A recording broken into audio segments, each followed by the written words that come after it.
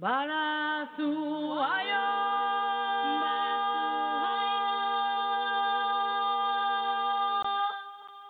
Oh, Moniela Guara Mama querida Mama querida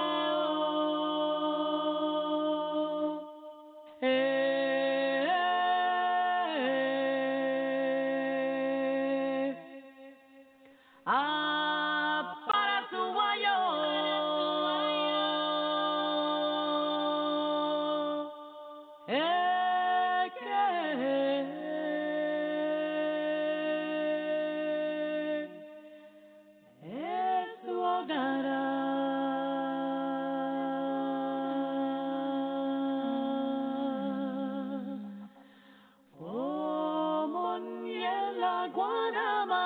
Querida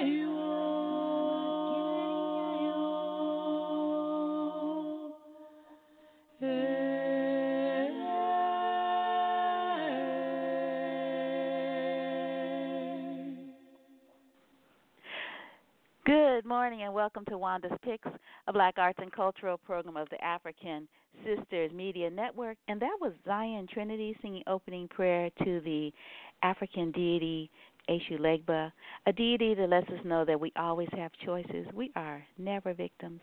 So we should definitely pause, take a breath, and realize that we always have options, that we are never stuck.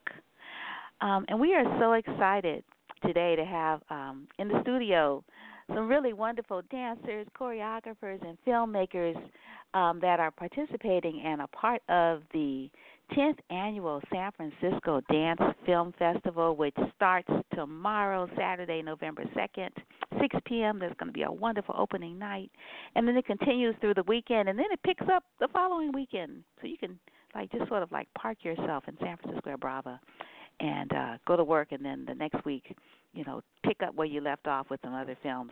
And so we are so excited to have Althea Thompson in our studio now to talk about her directorial debut, My Pinsy. So anyway, first we're going to say welcome, and then we're going to read your bio, and then you're going to tell us about this beautiful film. Yes, thank you. Thank you for having me. Good morning. Thank you for having me, Wanda. I'm so excited. Thank you. Yeah. So your name, Althea, means beautiful one. So Althea, beautiful one, Thompson, received your acclaim 20 years ago in West African dance. You have performed nationally and internationally in genres including jazz, hip-hop, lindy hop, freestyle, and modern dance. You founded Bahia Movement in 2011 with your daughter, Nafi Thompson, who was a student of mine. Bahia Movement has participated. Oh, you didn't know that? No. Oh yeah, that's how I learned. Well, I'm trying to think, did I know you before then? I think I knew you as a part of the Black Choreographers Festival here and now. You know, as a choreographer. Mm-hmm. But I didn't put it together until Nafi told me. Yeah, she was in my English class at College of Alameda. A while back. I'm gonna have to tell her. Yeah, so that's why when I saw your name, it was like, oh, I gotta have her on my show because that's Nafi's mom. Yeah. So Bahia Movement, a company that I've been paying particular attention to since I, learned about the mom-daughter connection. Has participated in San Francisco Juneteenth, Black Choreographers, and Mbongi Square. The company has graced such stages as the Palace of Fine Arts, San Francisco International Arts Festival, Yerba Buena Center for the Arts, and Oakland's Art and Soul Festivals. Recently, your film, Mapinzi, A Dancer's Love Affair with Dance, Body, and the Arts, was accepted in the San Francisco Dance Film Festival 2019 and is having its debut. When is your film going to be screening? On the 9th. I think it's called Raising Voices. So it's going to be filmed with or showed with several other films. So it's the November 9th at 6 p.m. at Brava Theater. Right, yeah. And Laura Elaine Ellis is going to be moderating a discussion at Raising Voices on November 9th, and she's going to be on the air joining us this morning. Next, actually. You all are kind of like, you all can say hey to one another as you leave the studio and she comes on in. And you continue to teach dance classes in Oakland, the Oakland community, to professional dancers and dance enthusiasts of all ages. And your website, bahiamovement.com, people can visit. So BAHIYA movement.com. So tell us about this film and tell us about your company. And, yeah, people who want to see the film, it hasn't been released. Like, this is really a world premiere. It is. Week. It is. Yeah. It is, and I'm excited. We actually created the film about 6 years ago, and I sat on it. Yeah, I sat on it, and the reason why I sat on it because I didn't know what to do with it.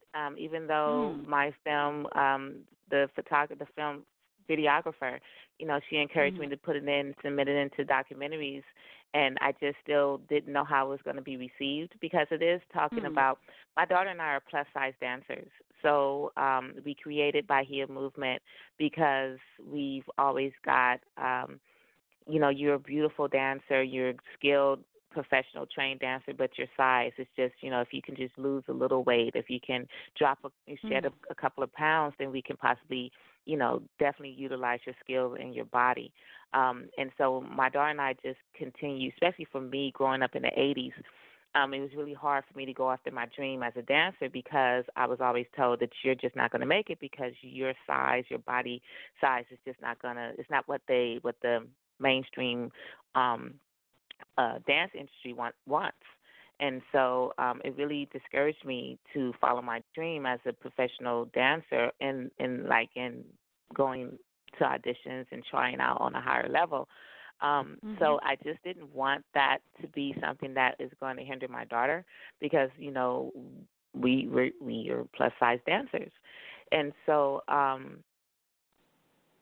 just decided to create something. I created our own dance company that will accept all bodies, all genders, everybody. I don't want anybody to ever feel that what I felt before and what she started to get.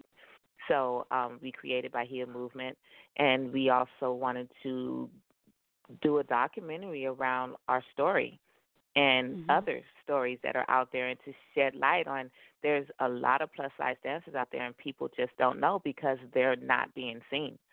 And so why not express that? And so it just took me a while to kind of feel like it was going to be accepted. And my first time ever submitting, I was accepted. So it was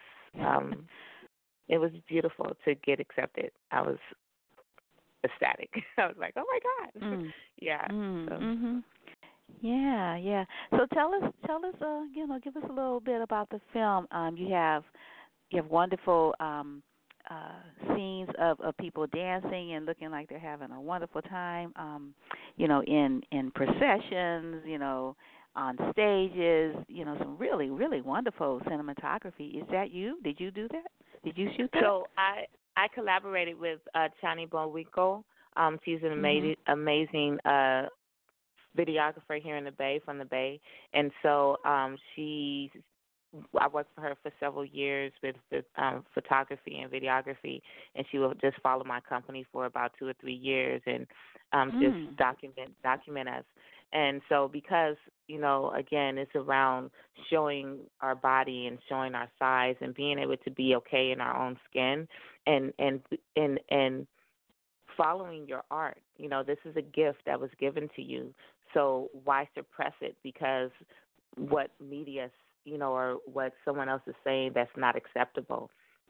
So follow your heart, follow your art, follow your dreams. It doesn't matter, if that is a gift that you've been given, then you have to make sure that you utilize that gift. And we in the film we show we definitely put like big moves in the forefront. That is a dance company that's been around for years, and they are a plus size dance company. NK is with the African Association, and she's a plus size dancer, and she does a lot of really good work around just the African, being able to bring the African culture to the mainstream, and also collaborating with a lot of great people. We worked with Kyrishi Wigginton, and again, another beautiful poet and dancer that is plus size. So we just wanted to show, and then I also gathered and presented a plus size contingency for the San Francisco Carnival. So we were in the Carnival 2017, 16 or 17, I believe.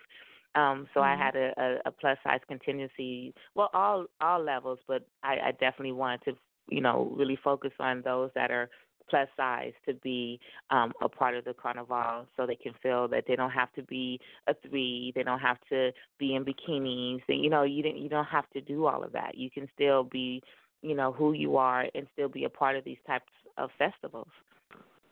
So yeah. Mm-hmm. Right. Yeah. Yeah. So what is it about dance, particularly African derived dance, that is your artistic tool of expression? And I was just thinking about a film that I watched, another film that's a part of the festival, that talks about body memory and about how there's like two artists, well, actually maybe more than two, but a person, he's walking, well, he starts, trying to think, there's two of them anyway. One of them is sort of lamenting that he doesn't know how to talk to his ancestors because he doesn't speak the language of his ancestors anymore. And then the poem is like, well, our ancestors were really innovative and creative, and so you might think language, verbal language, is the only language, but there, your body is a is an instrument of speech, and communication and language. And so anyway, I just wanted you to talk about that, because I thought, oh, this is I mean, we know that, but then we don't know that, we don't think about it as much. Yeah, and so I grew up trained under traditional West African dancing, and so in where you're in an ethnic dance company, you not only learn the dance moves, but you learn the history, you learn the culture, and so in most ethnic dances, every dance is done for a reason, for a purpose, or for something, and your ancestors are always there. So you always bring in your ancestors. You always give thanks to your ancestors. And so we communicate with our drum, and we also communicate with our body when we start to dance to our ancestors, and that's how we talk with each other. And so I think that is very important, that a lot of what I have learned in my growing up and studying traditional West African dance is to always pay tribute to those that have paved the way before you, and they're still here and they're still helping you.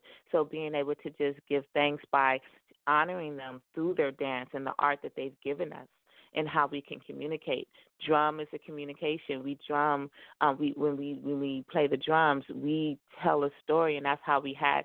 That was our texting back in the day. That was our email. That was we communicated from tribe to tribe to tribe just with that drum, and that drum also resonates in your body. And once you go and you come together and commune as a culture, then you are always connecting back to your ancestors and your roots.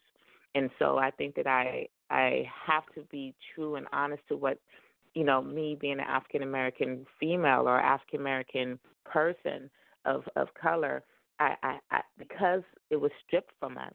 I don't know. I was blessed to get something.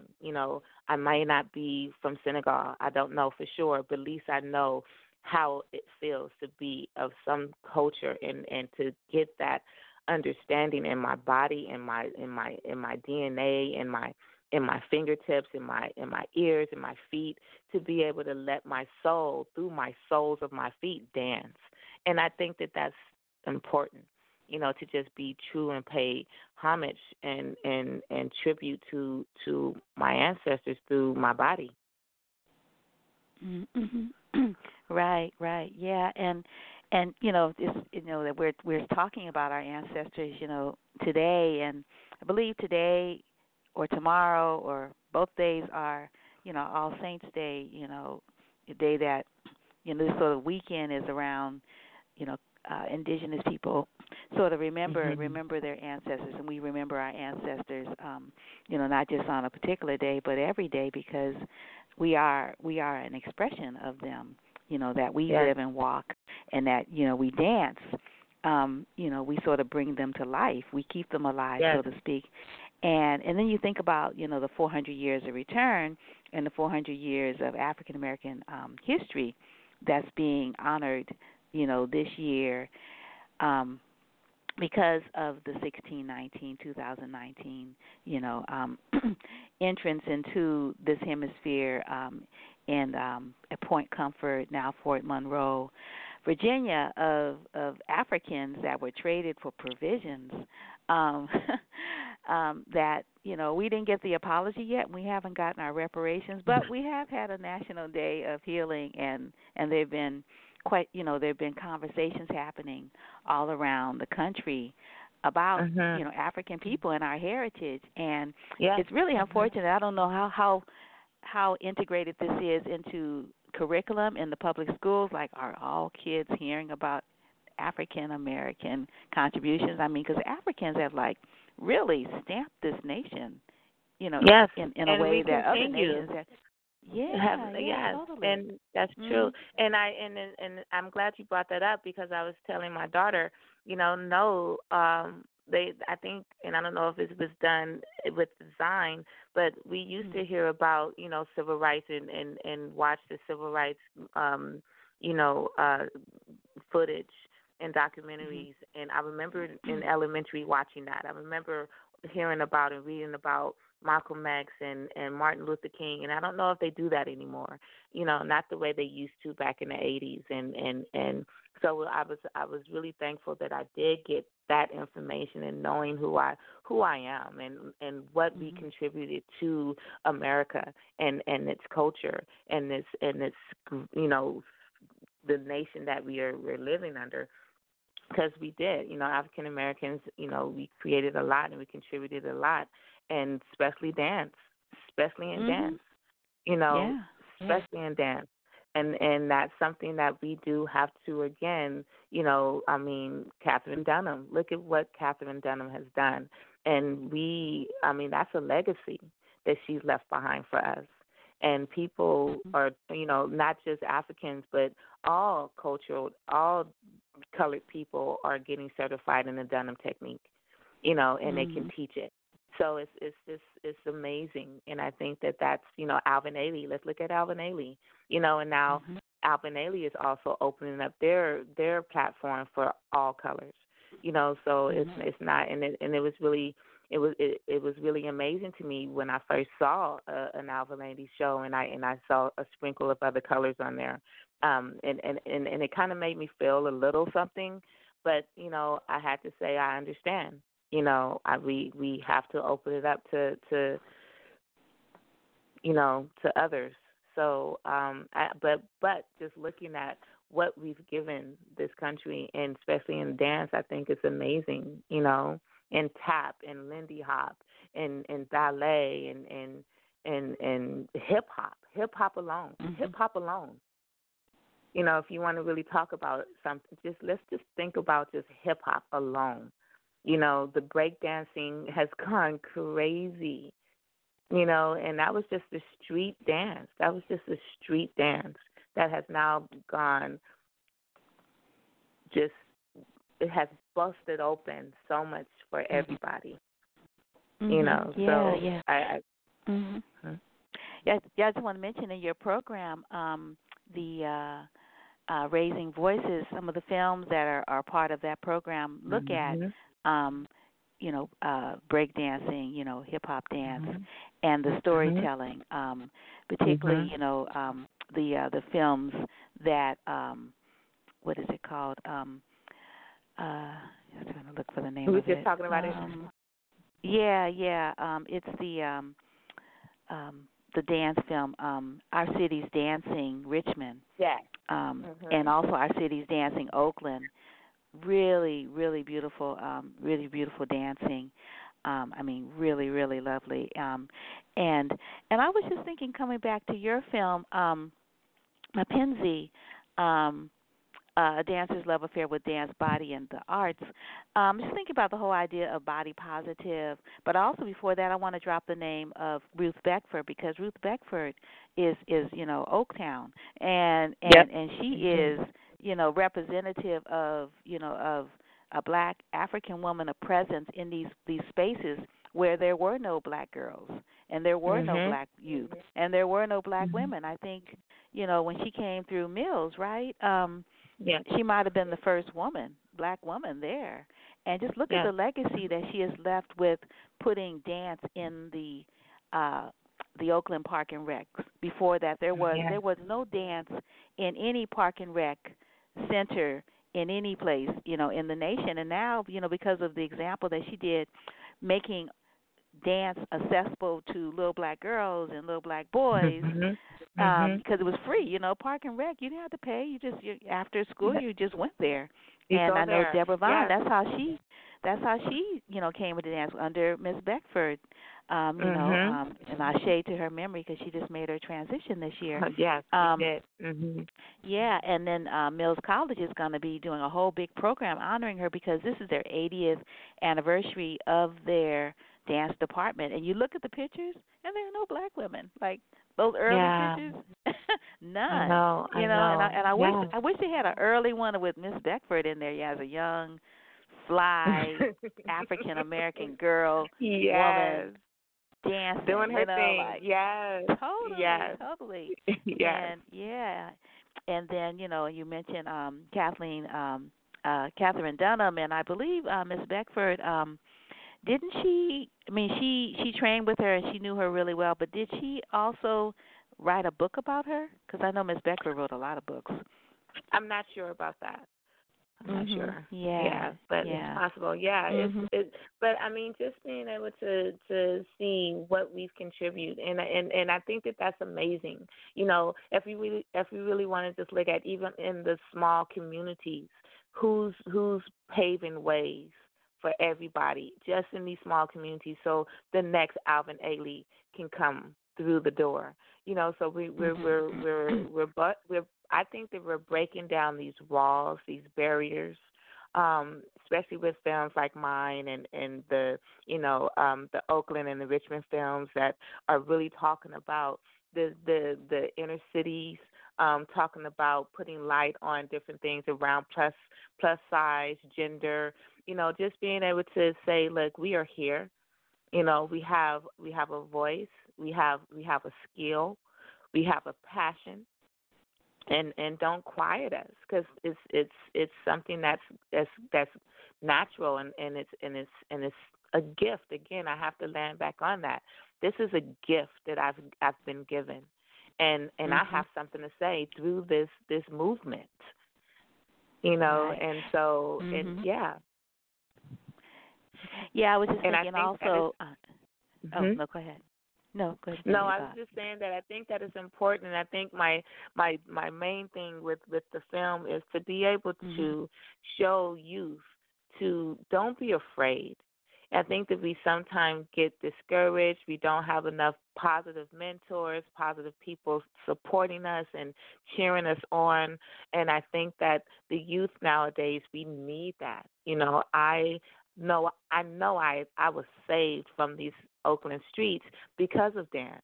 I have to give it to dance, because if I did not dance, I would not be the person that I am. I would have gotten caught up in the Oakland streets, and so I see some of my friends now that they are still doing the same thing that they did 40 years ago, 35 years ago, and I'm so thankful for my parents really putting that and instilling that in me.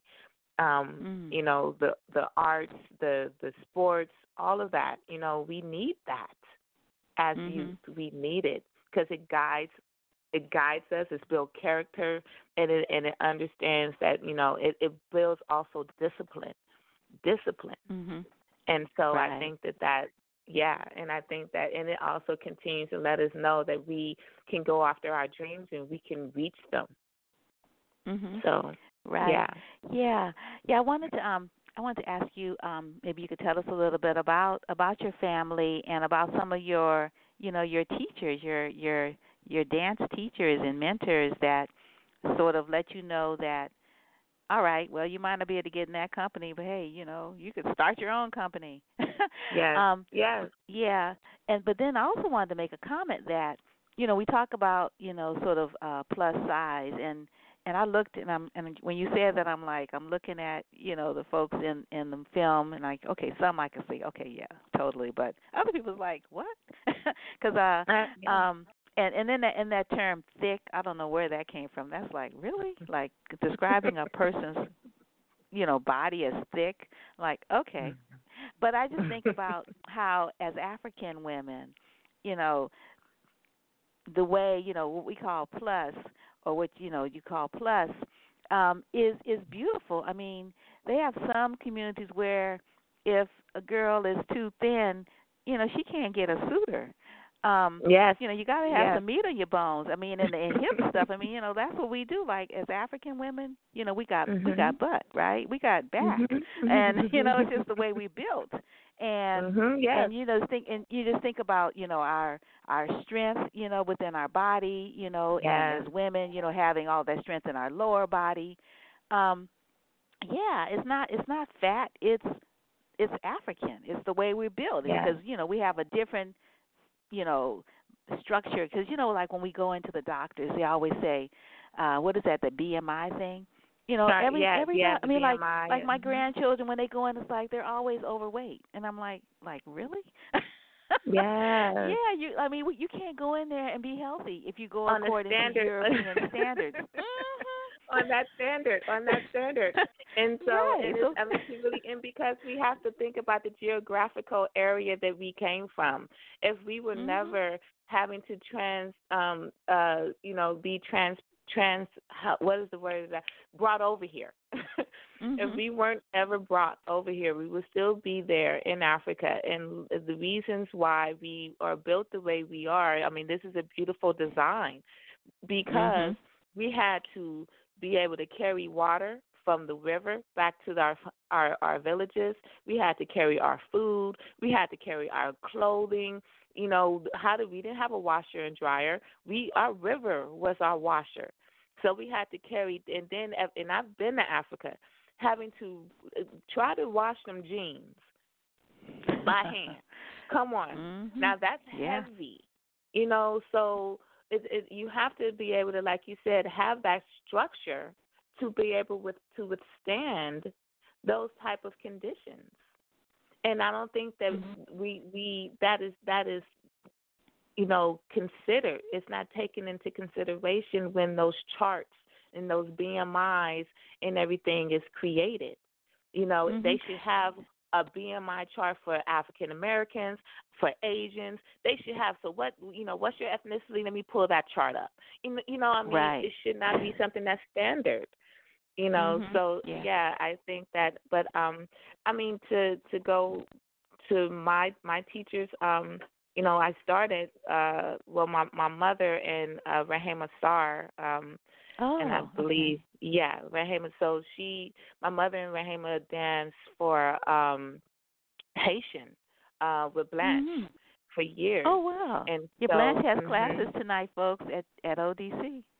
yes, and so um, they danced with her for years, many years at Lady College, Wow. and then Really? yes, Wow, so it's third mhm, generation. Your mom, you and your daughter. yeah, Wow, that's yes, amazing. yes, yes, and then my mother continued to have me train under Rahema in the West Mhm. African tradition, and so Rahema Mhm. was actually my first teacher, and then moving on, Rahema then encouraged me to audition for Diamanokora, West African Dance Oh. Company, And so Uh-huh. I then there was a small stint that I went to another company called Chetto, but then once Mhm. Jamina Quarter came, I stayed with them way up until from age 16 until Mhm. I was, I think, 30. I stayed with them, so I trained Wow. under them Nice. for a very long time. And so Mhm. I then even I went Yeah, through That's Mama Naomi and Baba Zach, Papa Zach. Zachariah Yes, Doff. Uh-huh. yes, yes. And before then, when my mom also had me go under Dimensions Extensions, had still had Oh. their rites of passage when I was younger. They was just starting the Mhm. rites of passage program. So my mother had put me through the rites of passage to get the jazz and the ballet and the modern. But my body just really felt more comfortable in the African style. So even though Mhm. I'm trained in it, but I never really took it under my belt the way I did the African. I felt just Mhm. more natural, more free in my body. Um, but as I went to college in Atlanta, and so I started to. This is when I had my daughter, and I started to teach at Spelman College, and me teaching the African there, and also being a director of their African dance company back then. I was able to put Nafi into Spelman College. Uh, they had a youth program and kids program. So that's where she started her training with Mhm. the jazz and the ballet. And so when we came back, I then to Oakland, California.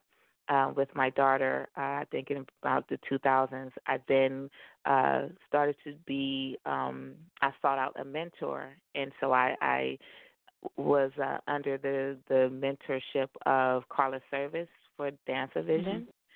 So Mhm. Carlos Service has been my mentor.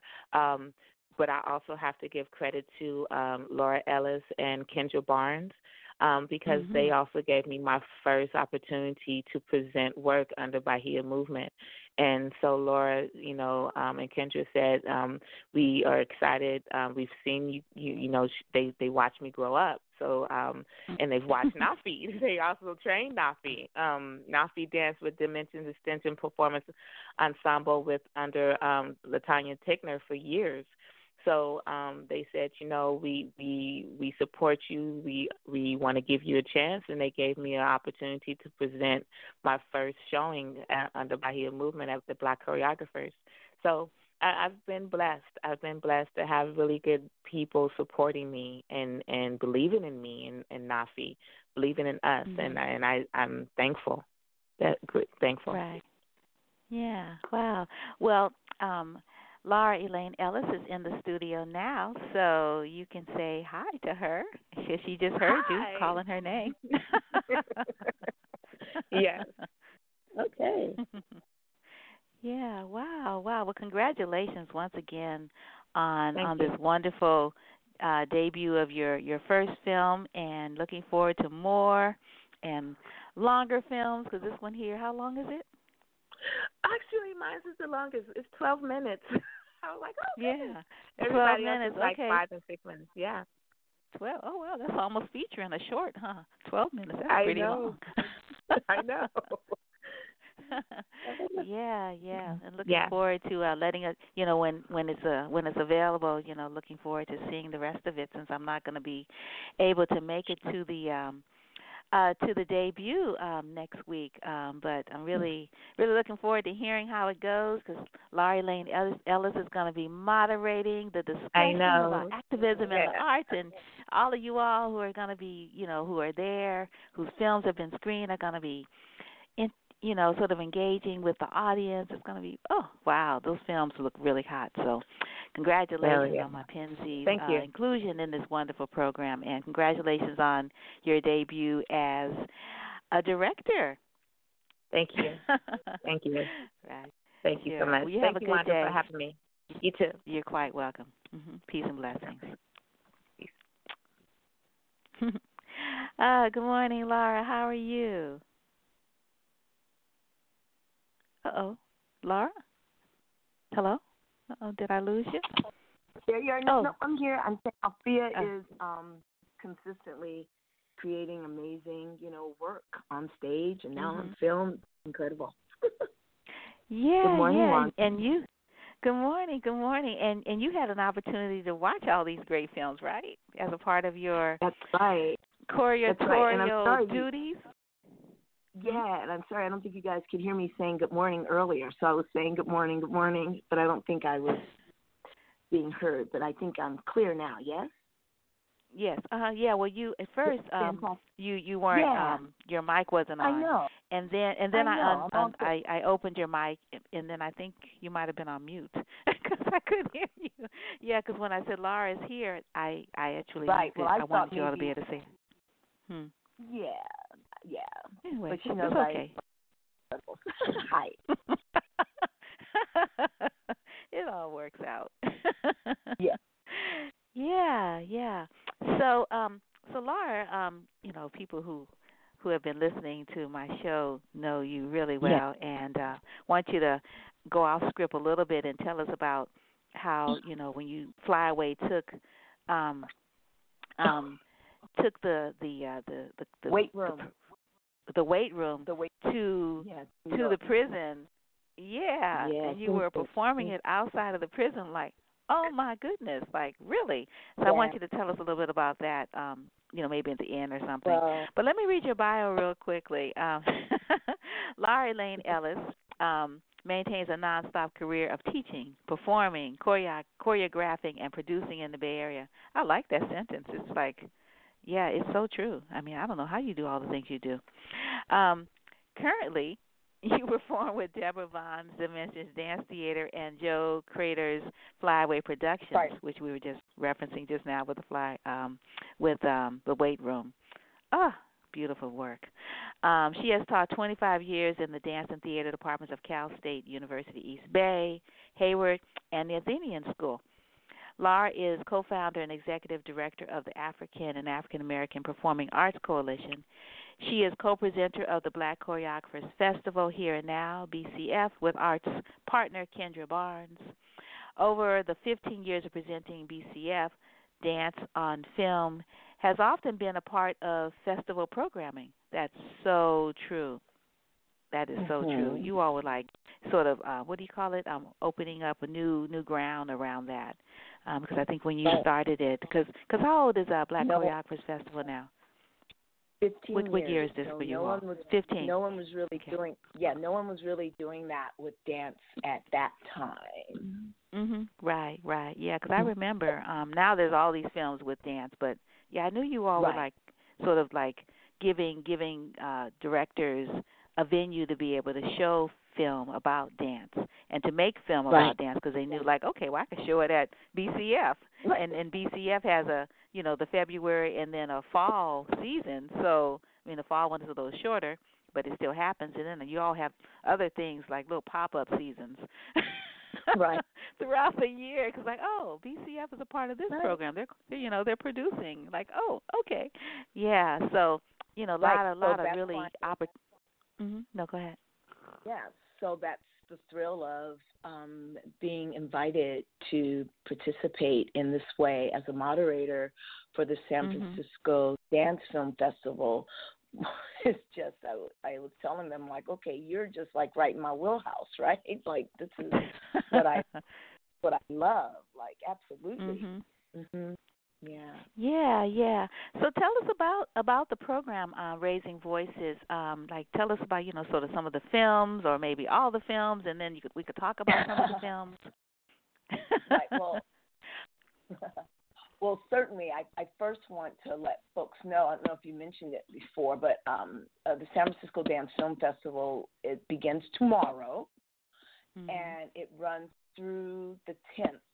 So I want to encourage folks to go to the website for details on programming, the various venues and showing times. It's sanfranciscodancefilmfest.org. They have an amazing website. It really is beautifully crafted. The website itself is an experience. And then there'll be various venues, from the Lucasfilm Premier Theater to Roxy Theater, Delancey Street Screening Room, and the Catherine Clark Gallery. Now, on November 7th, they'll come over to the Brava Theater Center, and that is where the Raising Voices program will take place on Saturday, November 9th at the Brava Theater. And it's a program of film shorts that focuses on social justice themes. It's films that bring awareness to culture and the power of storytelling through dance on film, really. I don't want to give too much away about the films. I can say that they are provocative. Each one has its unique way that the filmmaker has brought the story to the screen. Dance is a running theme throughout. The movement in dancing is fantastic in the shorts. There are 2 films by Yak Films, Yoram Savion. There are 2 films by artist John Boogs. I appreciated the focus on many local artists, such as Alfia and Nafi Thompson, and some of the artists have come through BCF. We've shown Yak Films before. Mark Bamuti Joseph, his amazing poetry is a feature in a piece called About Face, and that's in collaboration with Yak Films. There are films such as, make sure I get all of my titles correct because there are a lot. Yeah, there's the film I Am a Man, M-A-I, I Am a Man. That's really awesome. Yeah, that's John, how do you pronounce his name? That's John Booth. John Booth? John Booth. Yeah. Yeah, that's yeah. very, very, I can barely find the words. I mean, I think that's what's powerful about film is really the visual impact of the film for the storytelling. There's so much that's conveyed in each of these shorts that bring the issues forward that so many folks in our communities across the nation and throughout the world face that are not having equity in their lives, and in most cases there's like a truly abuse of power, policing our bodies, an attempt to destroy our spirit and our neighborhoods and our opportunity to have legacy and lifelines in this country. So this is, an important time, I think, for San Francisco Dance Film Festival to host an evening like this. If you are like me and you're living in a community and you're seeing the atrocities that are going on in our communities and in our lives, then you know that every space that we can tell these stories and bring them to light and bring awareness to folks, deepen folks' empathy around what it's like to be a person of color in this country and in this world, then that's important work that's being done.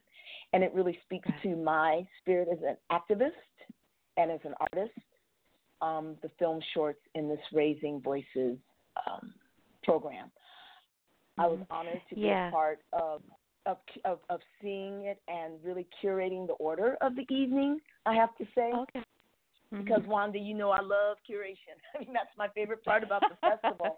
It's really providing a way that the evening... Did you choose, excuse me a second, Laura, did you choose, like, were you a part of the selection, or did you choose what films are going to open and then how they're going to follow one another?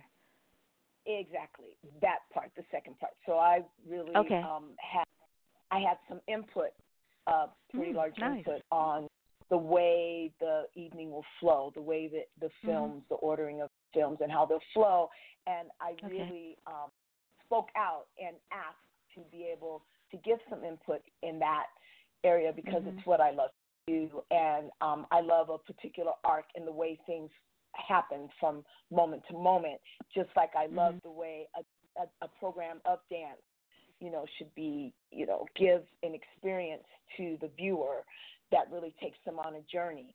So that was really important to me. And so certainly the incredible people that I've had the joy of working with through this process, Greta Schoenberg, Randall Heath, and Julie Flannery, they really have the overall vision because they're in charge of the entire festival, but they also gave space to, and voice for me to have input, as well as other artists too that were part of sort of the advisory committee, and of course the greatest voice in time goes to these incredible filmmakers, right? I mean that's what it's about, featuring these magnificent artists. Yeah, let's talk about the films, because I was just, like for instance, the film, John Boots. He's got a lot of work. It's like when I kept on looking, I was like, oh, he's in this one. He was the director of that one. Like for instance, the one, I Am a Man. That particular one uses the narration of Brian Stevenson, the person the MacArthur genius who created the Equal Justice Institute in Montgomery, Alabama, which looks at giving representation to people that are on death row who have no representation, legal representation, that is. And also his organization is responsible for the National Memorial for Peace and Justice that looks at racial terror killings through lynching, and the Legacy Museum from Slavery to Mass Incarceration.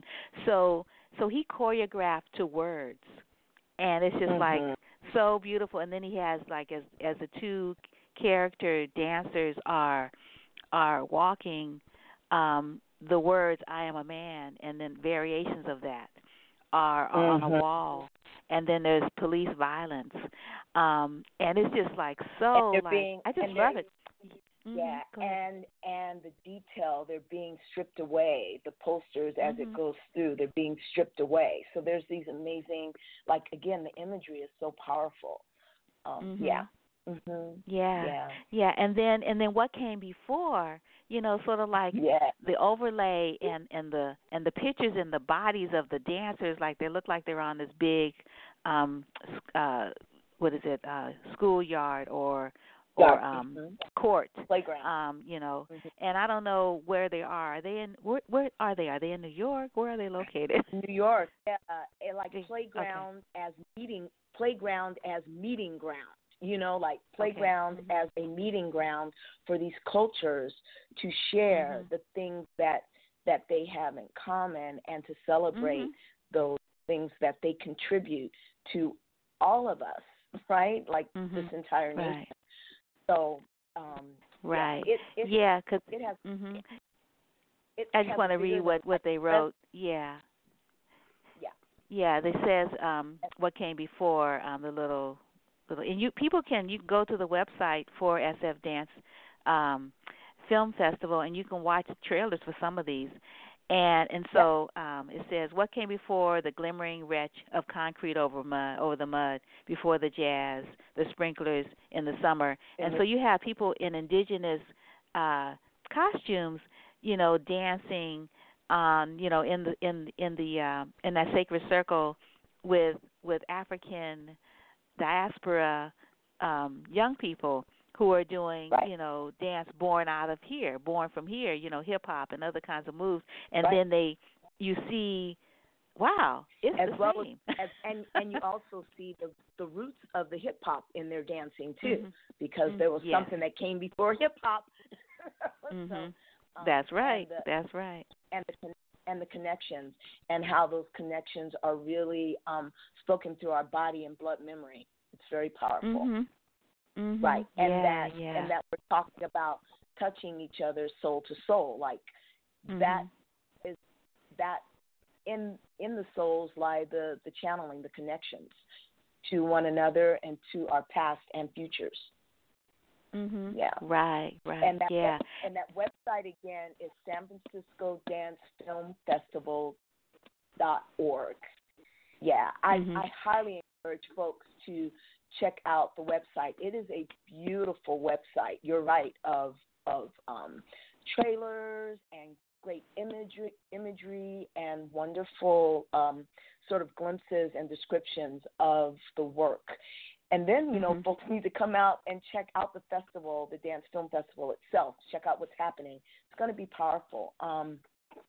That evening of raising voices, you did mention in Althea's segment that the artists will be there. I have the amazing opportunity to sit down with these artists and really talk about the things that intrigue them. Like for me, I often want to know what inspires them to have a particular leaning in their subject matter or the subjects that they select to feature, as in the piece Dreamer. Manjula Varghese, he is featuring a dancer that is reflecting on his status as an undocumented American and a DACA recipient. What I'm really interested in what inspires the filmmaker to reach into a particular theme or idea, and then how that translates for them when they're collaborating with the artist, because sometimes it's one artist, sometimes it's more than one artist, what that experience is like, what that collaboration is like, and then how does it translate for them on film, right? Because there are these different mediums, like these different ways that art is being created, and then it's in the hands of that director and that editor for how it all comes together. And me being an artist on stage and being such a fan and admirer of what a film artist does, I'm just so excited for the opportunity to talk about the making of this art. Right. Yeah. I want to shift back to the films, but thank you so much for telling me about the one, because I hadn't seen that one. I was wondering what Dreamers was about. That wasn't one that I got. But I wanted to mention, and then I want to give you. I want to make sure we have time for you to talk about, the weight room. But Searching for Wonder, I thought was really beautiful, which looked at the tremendous power we have to rediscover and reimagine ourselves through our ancestors, their gods, their cultures, and our interconnectedness. And I just think, the poetry in that piece. We talked about Mark Moody Joseph's poetry in About Face, and that's part of a trilogy. The second film in that trilogy is called Fear, and that was really powerful. And they're all shot in different places. Like I think About Face, that's shot in Oakland, and then West Oakland, and then the one Fear is shot in Jamaica, and then the next one, which I don't remember the title, because I found it online, and it's gonna be shot in Dakar, Senegal, I believe. So that's going to be really cool. But the film, that we're speaking of, it's just so beautiful. Oh my goodness. It is. And then the social justice underlining message is about displacement and gentrification. Yeah. So, and reminding us how much we have to value land and value our economic opportunities, and as communities finding those entry points to getting back our economic power. So it's about that too, right? Yeah. So it has, the beauty, and I think that's what I love about all of these films, the beauty of them, the power of them, really makes it accessible and allows you to step into a world but each and every one of them underlines a very powerful social justice message that we really need to be paying attention to, because I think they are encouraging us to continue the work that it takes to create change and to make the world better for people of color. And and I think that's just so valuable and needed. Again, when artists are able to create a platform for communities to have these discussions, it becomes transformative, right? Right. But you're right. The beauty of the film pulls you into the message in a way that is really, really memorable and powerful. Yeah, and these artists, they,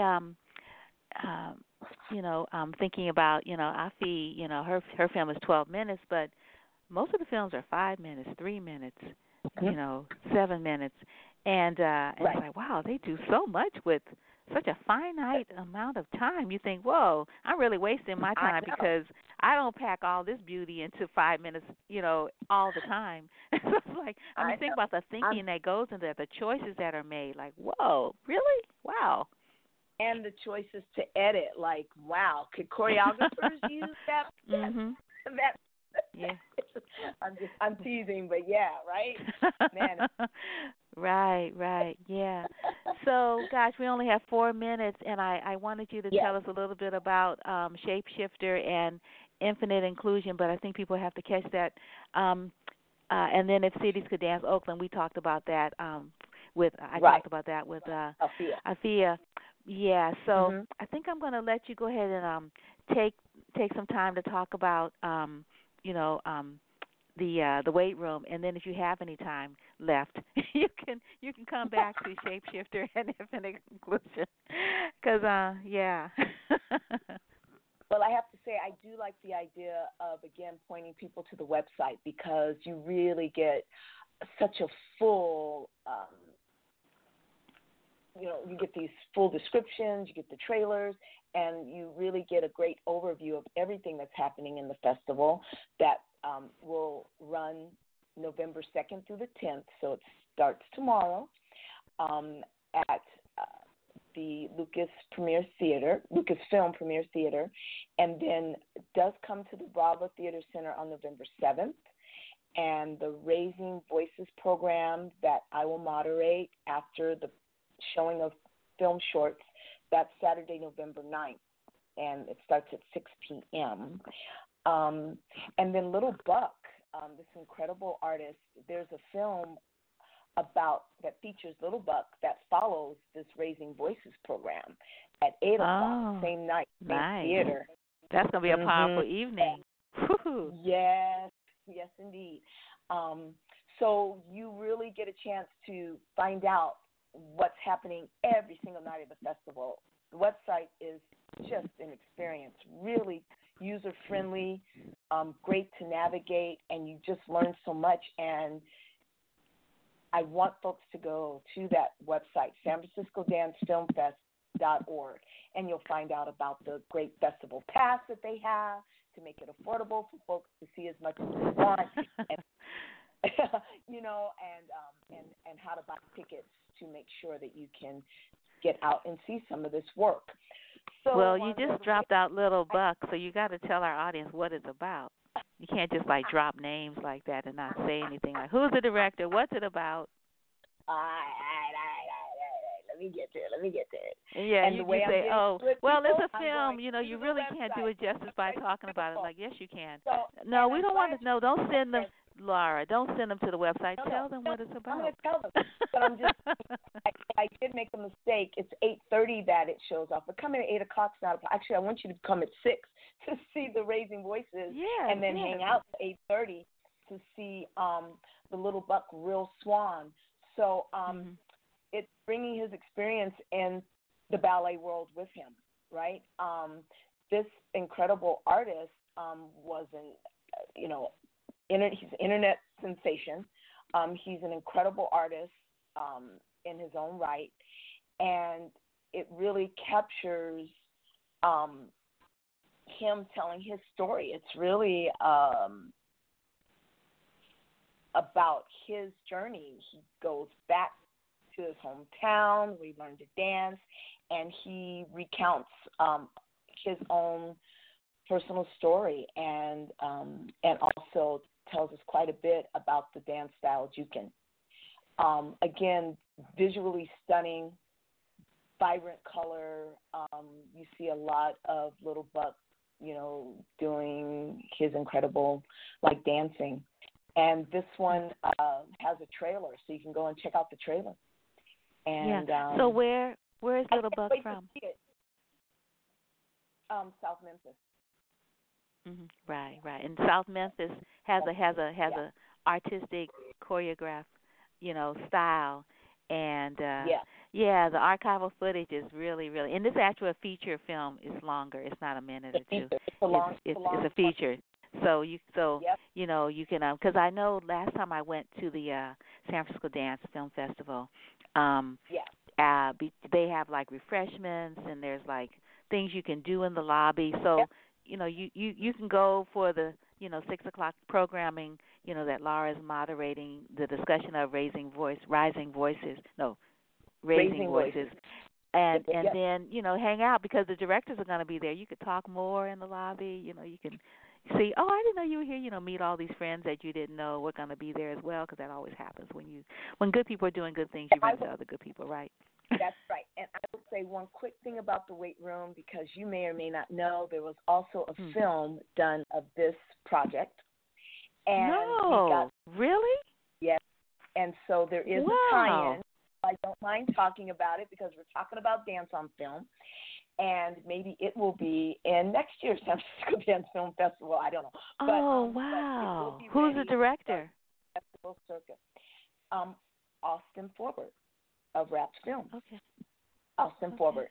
And he and Joe Kreider worked together with the dancers on this piece, and it premiered in Ossining, New York, as part of our tour to Sing Sing. And all I will say about that is that it was quite profound because we were performing right on the edge of the Hudson River. So it was a beautiful, beautiful location in a park right outside of the walls of Sing Sing. And the audience, when they are sitting to watch the piece, they have their backs to the Hudson. They're looking at the piece, our incredible structure, this movable stage structure, and then the guard towers of Sing Sing are looming in the background. So very powerful to have this gorgeous vista and then facing the challenge that is the Sing Sing, and the, that industrial prison complex. Mm-hmm. Yeah, right. And the weight room, it's almost like you all were sitting in a weight room, that actual staging was like you were in a weight room, because the work is about how the people that wait, the family, the daughters, the mothers, the fathers, the siblings, that how incarceration affects the whole family, and then the difficulty involved in being able to visit your loved one because they might be far away, or when you actually get there, not having on the right clothes, or having a bra with underwire in it, or craziness. Right. Craziness. Right. And so there is a film of that, and when we talk about issues like the weight room, we are talking about social justice, inequities that are so prevalent in our country and globally. And so the incredible films that are part of the Raising Voices program are addressing these issues, and it makes for powerful theater, and it makes for a transformative experience. So again, I encourage folks to come on out, check out the Raising Voices program, November 9th, at Bravo Theater Center in San Francisco, 6 p.m. Go to that amazing website, San Francisco Dance Film Festival. Mm-hmm. And get your tickets. Come on out. Wanda, thank you so much for the time. You're welcome. With you. I love the radio show so much, and I love the research that you do and how much you know. You're amazing. Thank you for so you are. Yeah. You are just wonderful. And I was wondering if you can give BCF's website so people can make sure they don't miss anything, because I missed something. So I don't want anyone else to have my experience. Like, oh no, it was last week. Darn. We're at bcfhereandnow.com, and you spell that all out, bcfhereandnow.com. We have programming happening in February and March, and then we will be stretching into the fall. So we will have things happening throughout the year, 2020, year 16. All righty. Cool. Well, you have a good rest of the day, Laura, and have a wonderful time, with that wonderful panel next week. And they picked the right woman. You are just perfect for this. I'm looking forward to it. And I'm sorry I won't see you next week, but hopefully you'll catch some of the film festival. There's some great things happening. Oh, yeah. So I'll be back. I'll be back for Sunday. Because I know you also love film. Dance on film. I do. Yeah, that in common. All right, and thank you for all the ways you support and show up in our community here in the Bay Area. Oh, you're welcome, Laura. All righty. You take good care. Bye-bye. Bye.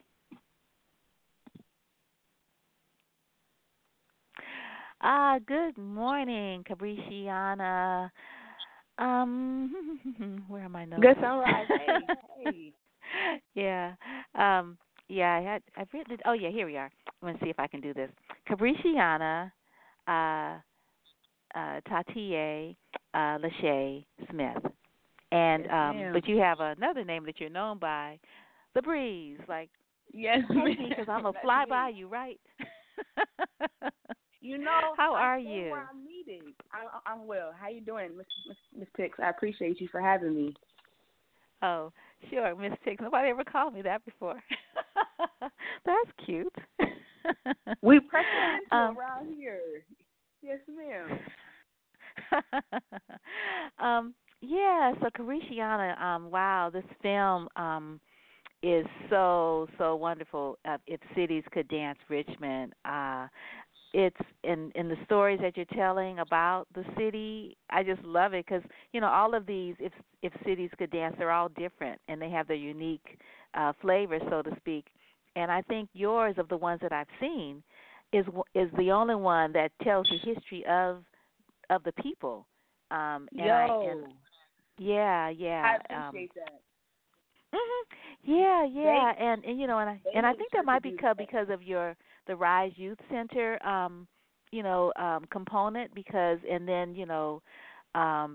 know there was a play produced by Richmond the center Renaissance that looked at. Yes, ma'am. Yeah, right, yeah. DeAndre Evans, Dante Clark, yes, ma'am. Molly Rayner, Raw Challenge.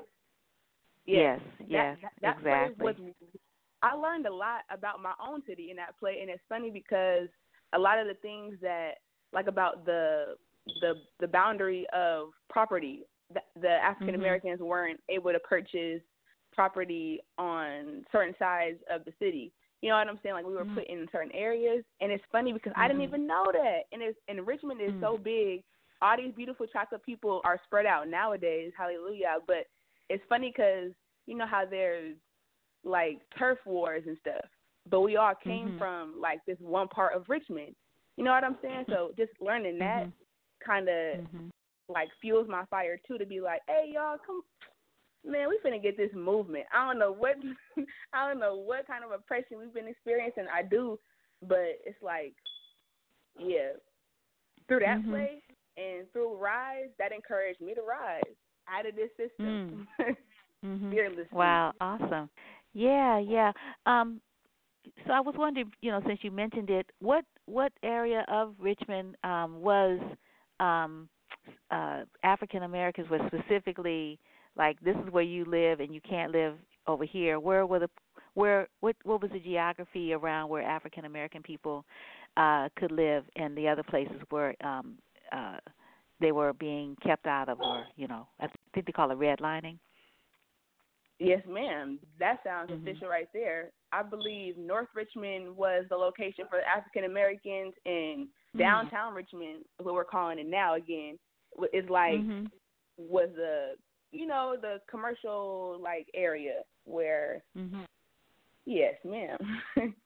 Okay, yes, okay. Ma'am. And what about your family? Did your parents did they come out here for the war industry, or were they here before that or later than that?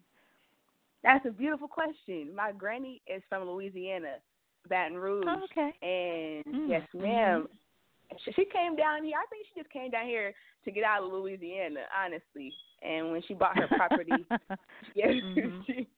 she's just been here. But I'm pretty sure somebody in the ancestry is linked with that, with those shipyards. Yeah. What year did your granny come out here to from Baton Rouge? Oh, I don't want my granny to hear this and be like, you know what? I don't know what year my granny came out, honestly, but I believe she probably was in her 30s, probably, because she had a baby and she had property right in front of where she lives at. Nice. Yes, nice. ma'am. That's great. Do you all still have the property in your family? Yes, ma'am, but no, ma'am. No, we got it's in our name. No, it's in our possession. My granny lives there, but reverse mortgage and all that stuff. Like, I pray I'm able to figure out something to be able to keep it, because that house is historic to us. Right. But yes, no, ma'am. Reverse mortgage and. Yeah. No, ma'am. Yeah. Well, you are 23 years old. A faith-based movement specialist from Richmond, California. And again, you dance in the film If Cities Could Dance Richmond. As a choreographer, writer, singer, and actress, you believe that you were given these gifts in order to heal, feel, and reveal. Roots, the movement, an acronym for Rising Out of the System, was founded out of the Rise Youth Center in 2015. The mission of the movement is to create art that reflects the biblical destiny of the so-called African American and their connection with the descendants of Israel. Israel, yes, ma'am. Yeah, that yeah. was mind-blowing for me. Yeah. So tell us a little bit about the film and who's dancing and who choreographed and how you came to make this wonderful work. It's succinct and it's short, but it's beautiful. And also, when is it screening? Why don't you tell us that first? When is it screening, so people don't miss I it? believe the screening is Saturday, or no, it's Sunday. It's definitely Sunday, because I'll be teaching a class. I won't be able to be there, but I'm definitely promoting for it. You can't come? Yes, ma'am. Oh no. I know. I'm gonna be teaching my first class in my city, Richmond, our city, Richmond. But yes, ma'am, my first dance class. Where? 11:10. 5 o'clock. It's going to be on Garvin Avenue in Richmond on 23rd Street. Yes, ma'am. But is it a dance center? This place is more for. It's honestly, I was walking down the street one day and I looked in and I seen a dance floor with a mirror, and that's rare in my city to have a dance studio just on the street. So I walk in, I talk to them, and they're Spanish speaking. I know a bit of Spanish, so I break the barrier and we speaking, and I teach a class that day at 7 o'clock because somebody canceled. And then now we've been building this relationship to where I'm able to have a class there. They do Herbalife, but we're gonna be moving with the breeze in there. We're gonna be doing our dancing. I'm excited to build with them. Nice, nice. So what kind of dance are you gonna be teaching? I'm going to be doing lyrical hip-hop to LMI's Trip. I have been exploring, like, just the freedom of being, like, understanding what love means. And, like, there was this quote where it was like, okay, love is patient, love is kind, it doesn't boast, it's long-suffering. But then there was, like, another one where it was saying, what did it say? Like, if you love the difference between love and like is if you like a flower, you pick it. But if you love a flower, you water it and you allow for it to grow. And with Trip, I'm trying to just like heal from my trying to rush and control my own love life or whatever, and just giving a space for like-minded or people to come in and heal with me and just sweat and express themselves in a safe space in Richmond. Nice, yeah. nice. Oh, that's great. That's really great. So tell us about the film. You're not dancing alone, and you all are. It's just beautiful watching the film and watching you. It's beautiful. I appreciate you. But I think, am I correct? Are you the only woman dancing? I'm trying to remember. Yes, ma'am. Okay, I thought so. Okay. Yes, ma'am. Mama Bear, Mama Lioness. I Cabriciana, and then me and Adiza Thomas created Roots the Movement out of the Rise Youth Center in 2015. But as time moved on, we collaborated with my brother Deontay Watkins, and now it was like a trio, like this powerful source of, I don't know. When we came together, it was kind of like, yeah, this is what we're doing. Like there was no type of like doubt in what we were doing was meant to happen. And then the KQED thing happened where it was like, oh, we want y'all to represent y'all city. We just, all right, let's move. You know what I'm saying? Like, let's do it. And the choreography was choreographed by Richmond Youth out of the Rise Youth Center. That choreography is what, because the Roots dance team was created originally to choreograph music that was created out of the Rise Youth Center. And the song Love March that was featured on the film was a song by Dante Clark, Naya Bingaziani, Tio, and a multitude of other people who were from the Rise Youth Center. And that was our original goal. But after just like my vision of, and that's what I'm saying, like, it's like when I realized like the deeper meaning of rising out of the system, I believe the direction that I want to, or not, I feel like I need to go in differs from my family. And that's perfectly fine. My dance family is still my dance family. Shout out to Team No Cap, Richmond, California. We represent. But it's like we're all a part of the body. You feel me? And sometimes we differ in the way we execute certain things, but that doesn't mess up the fruit. That don't mess up the fruit. So I'm moving in a different direction, but I believe there's divine protection. Yes, ma'am. Right. Yes, ma'am. Yeah. Your film I was looking for while we were speaking. So your program, you're a part of the closing night program on November 10th, 7 p.m., which is a Sunday, and I'm so happy I will be able to go.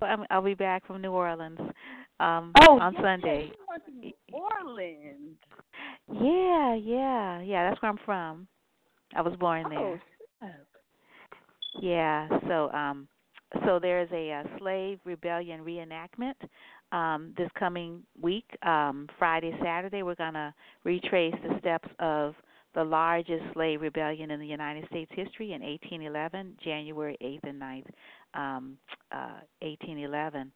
And so we're going to be in period clothing and walking, along the river road to New Orleans.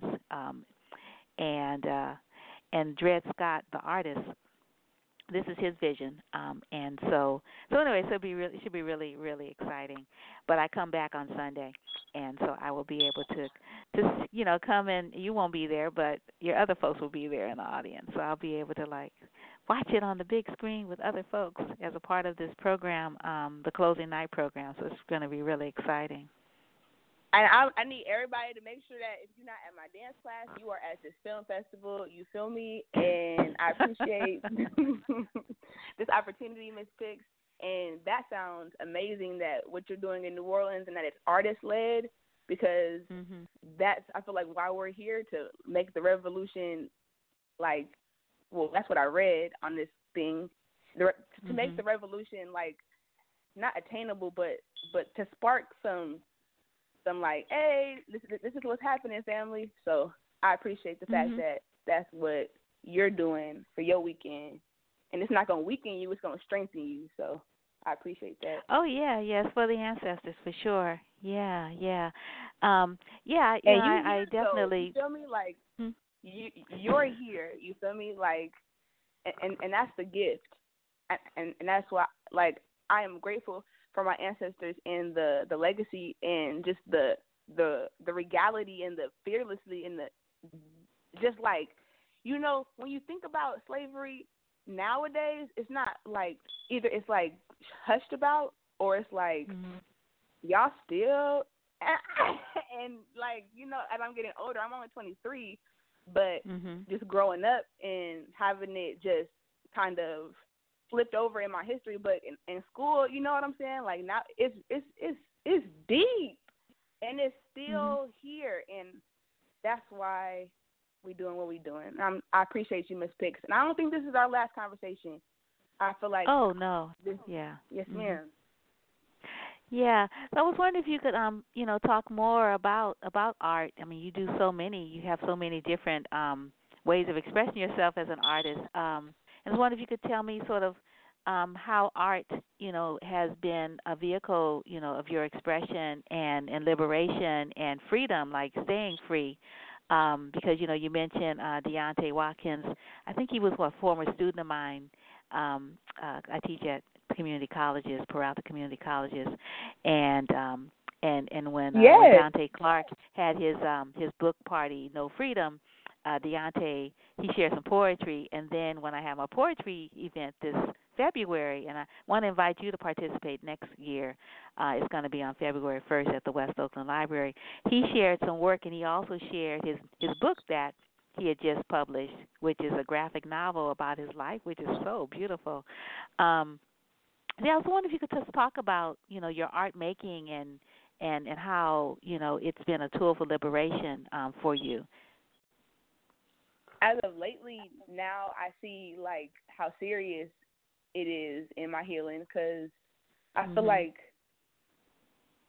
at first it was just like, I just danced, or, that's really all I did. Dance, and I acted in plays, but like singing, I prayed for singing because I didn't know how to sing.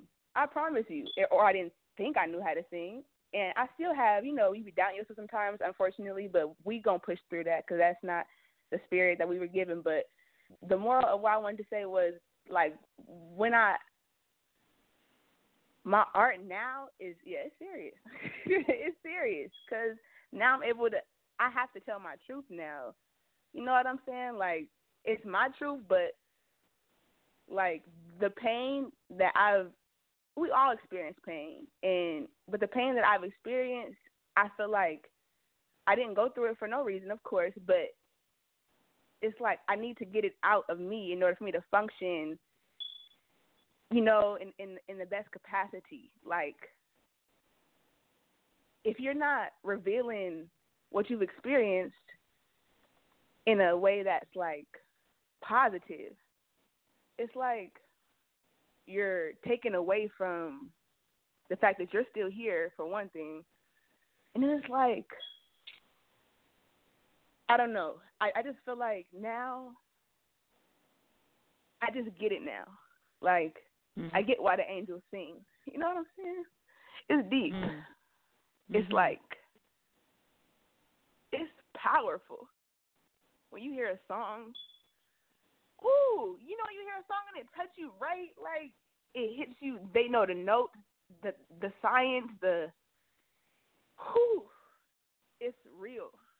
And I'm like at the beginning of my artistic journey. You feel me? It's like a shift happening now. I have responsibility. Yeah, that's my art. I need it. Yep. I don't know why. Yeah. I was doing other stuff because this is it. This is it. Yes, ma'am. Yeah. So tell me more about your family, and tell me about the the mission of the movement is to create art that reflects the biblical destiny of the so-called Yes. African American in quotation marks and their connection with the descendants of Israel. Yeah. Yes, ma'am. I'll be getting emotional, but it's beautiful. I think that once I like began to be asked questions about African American people, you feel me, and like African American, and then like Africa wasn't even called Africa, and then America wasn't even called America. So now we call these two people that you done created, and I didn't even think about it though. Like these questions weren't in my head, and then when you read, like there's this book called Deuteronomy, and it talks about the blessings and the curses of these people that are talked about. It's like I realized that the Bible is like a history book of a specific people, and I didn't realize that it's like, anyway, I don't even call it the Bible no more. I call it like the divine book, or like the basic instruction before leaving Earth. But to see the parallel between what the people in this book keep going through these cycles of slavery or oppression, or they keep rebelling, or they keep, worshiping these foreign gods, and like, committing adultery and coveting and all this stuff. And I look at what we doing right now, and I'm like, why do we look just like them? But why are we being persecuted? All right, for sure. It's these, people talk about generational curses, and I didn't really know the severity of it until I was like, it's a systematic, like, it's a killing off, an intentional killing off of a people that's happening right now, and it was happening back then. And I feel like Roots the movement is here to be able to express through art and other forms of creativity to show it plain and clear, because it is plain and clear. Like, this is what it is. This is what it is. And yes, ma'am, I feel like this book is about a whole bunch of chocolate people going through a whole bunch of stuff we still going through right now, and it's easy to see it now. But anyways, yes, ma'am, that's the reason why I decided to rise out of the system in a different way this time. Like, it's not just we ain't just dancing no more. Like, it's time to tell stories that need to be told, or talk about things that don't necessarily get enough light when it is the light. So, yeah. Like, I'm like, it's yes, ma'am. Yes, ma'am. I'm looking at this picture, If Cities Could Dance Richmond, and it's just everybody's flying, like your fists are up and they're flying, and I'm like, and I'm trying to think of some Bissell Avenue, and is that 4th Street? I can't see and there's a mural behind the dancers. What is that cross street at Bissell for that picture of that shot? And there's the building with the mural on it, and it's got it's a big building. 31st Street. The Rise Center. Okay. Yes. Yeah, 34th. Yeah, that is a beautiful picture. It's like the fist is like strong, and then the stories of the dancers. I think it's Aziza, talks about their story, of witnessing a shooting, and how they just really, and how dance. It seems like dance gave them a reason or a way to come back, into their body and be present, because there was a lot of fear. I mean, of course, you see someone killed, right? Yes. Yeah, totally, right. And yeah, it's just, and then to watch you just so easily, slip into a split. I'm like, well, look at her. I was like, okay. I mean, you all just like I have a taking movement over class. taking in the space right as you're dancing. It's just so beautiful. The cinematography is awesome. So how They did did their thing. Yes, ma'am. yeah, how did you all happen to be able to be a part of this series, of If Cities Could Dance, because it's on KQED. People can go there and watch, If Cities Could Dance Richmond, If Cities Could Dance Oakland, If Cities Could Dance Oakland, yes, ma'am. Seattle, If Cities Could Seattle, Dance. I mean, yes. yeah. How did you happen? Who's the person that did the shooting, and how did you set it up, and how long did it take for you to make the film? Okay, I believe this is the bridge. I believe that Jamar Nicholas Welch, Housing Authority, Richmond, California, my uncle in dance, I believe he was approached, and he knows that me and Deontay and Aziza began creating our movement and mission and dancing. And I believe that he was like, you know what, let me pass the baton for my youngsters and let me allow for them to be introduced. Or it might have been Ezra, who was approached, and he is from the East Coast, and he was approached, but he knows us. And Masha asked if we were open to being featured in like December. I was like, sure. Didn't think too much of it, but then their follow-up game is supreme. Shout out to Masha. Shout out to everybody a part of it. I don't want to forget anybody's name right now, but my family is my family. You feel me? And it definitely was like we were in the dance studio at the East Bay Center for the Performing Arts working our movement, and they walked in, and we like, all right, like literally, all right, let's do it. But we didn't think about, they put it together so well, like with the clips of the old school, like with the Lindy, with the North Richmond and the just the shipyards. They did it so good that I was nervous at first. You know what I'm saying? Like being interviewed, like talking and stuff. I talk a lot, and I was like, I hope she got something. I hope she got something, but she did, and they did an amazing job with all three of us. Yes. All three of us. Yes, it is amazing. Yeah. I mean, your story is not as highlighted, so I'm really happy we're getting some background here, because people aren't going to see all of this in the film necessarily, because the film is just, a couple of minutes long, but there's so much in the film. Like, whoa, how did they do all that? It's so amazing. So it's really great to be able to speak to you, Gabriciana, or The Breeze. So we're kind of out of time now. So I was wondering if we could close with a poem or something, or a song, whatever you're feeling. Shema Israel, Yahuwah Eloheinu, Yahuwah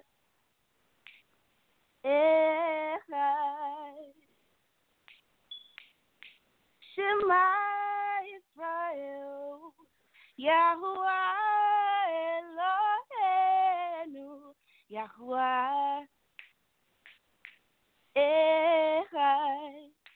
Hold up, where my sister, this ain't no competition. I move with no suspicion, speaking truth so they listen. I'm no longer falling through repentance, I'm forgiven. Tomorrow ain't promised, darkness had me tripping. Now I rock my long skirts, I keep my head wrapped.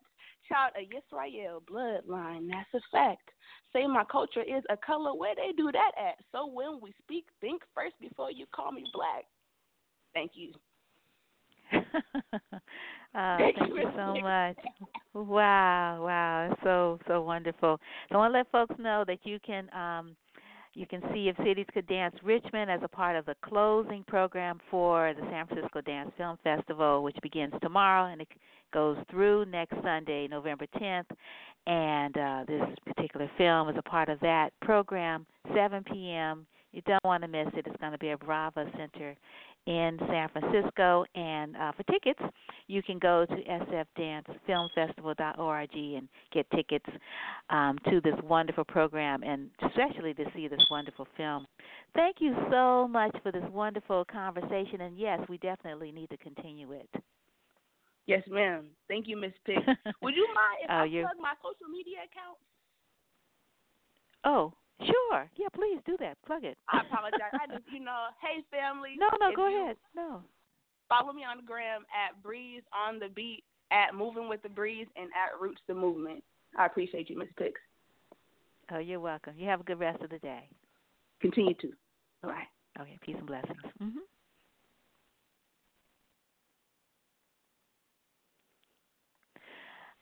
Good morning, Dr. Rachel Carico. Is that how you say it, or Carico? Yes, Carico, Carico, I'll take it. Any of the above.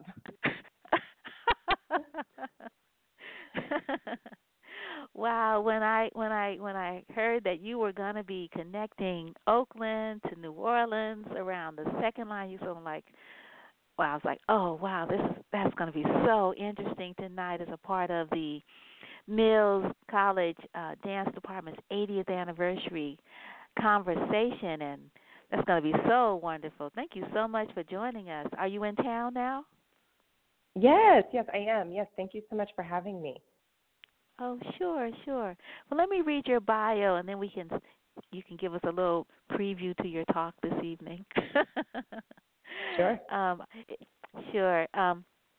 So, Dr. Carico is an assistant professor of dance studies in the School of Theater, Dance at the University of Florida. Her research explores the aesthetic, political, and social histories of second lining, an improvisational dance form rooted in the New Orleans African diaspora parading traditions. She's going to give a lecture again tonight, November 1st, on the intersection of New Orleans and Oakland dance traditions. Before joining the faculty at the University of Florida, Dr. Carico held faculty appointments at Reed College, Colorado College, University of Oregon, and Wilson Colleges. In 2015-16, she was the Mellon Postdoctoral Fellow in Dance Studies at Stanford University. Oh, so you come back and forth all the time, huh? Yes, I do. She holds a PhD in Critical Dance Studies from the University of California, Riverside, an MA in Performance Studies from NYU, and a teaching certificate from the Limon Institute. She parades annually in New Orleans with the Ice Diva Social and Pleasure Cup. So it's like, okay, I got to come see your folks, like this coming year, 2020. So you got to give me the details on that. Yes, we parade every March. It's always the Sunday, the weekend that daylight savings time ends. So whatever weekend on the calendar that is, we're always that Sunday. This year, 2020, I think it's March 13th or something like that. Okay, I'm putting it down now. All right, but I'll definitely confirm with you. I'll see you there. Okay, super. Yeah. So, are you a New Orleans native? I'm not. So I grew up outside of St. Louis, and I initially, my first real trip of any real length and any substance to New Orleans was actually after Katrina, and I went it was the summer of 2007, and went there for a summer to volunteer with an artist collective of local artists who were putting on this big site-specific performance in one of the flooded neighborhoods. So it's a group of artists who all had roots in that neighborhood and wanted to stage performances in some of the flooded and in some cases completely absent structures that have been totally washed away. This was the Lakeview neighborhood on the shore of Lake Pontchartrain. And so I had gotten connected to these artists through some of my professors when I was at NYU working on my master's, just went for the summer to volunteer with them and help them sort of get this production up and running.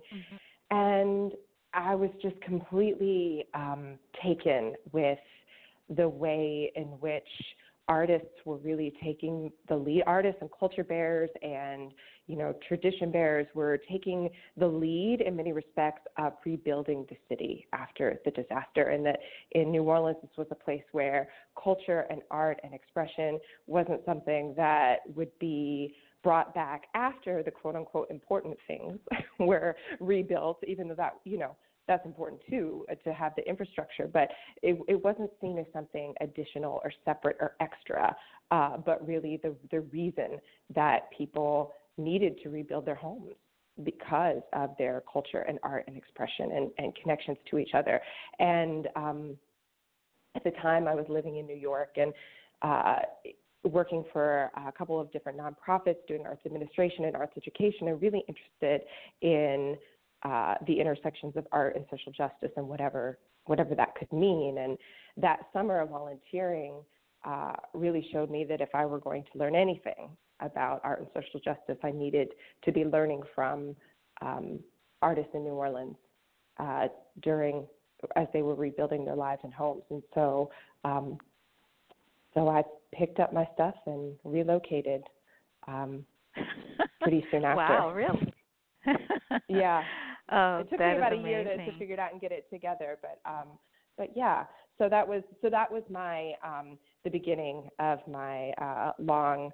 Well, I guess not all that long, but that was about 12 years ago. That was the beginning of my my history with New Orleans. Okay, so what was the name of the public art work that the performance piece that was created, and I presume that Shana Griffin was a part of that, right? Maybe? No, she wasn't actually. That was but you know her? Called Shana Griffin. You know, the name sounds really familiar, but I'm not sure. Yeah, she's with Antenna now. But she's a grassroots organizer, artist, and she does big things.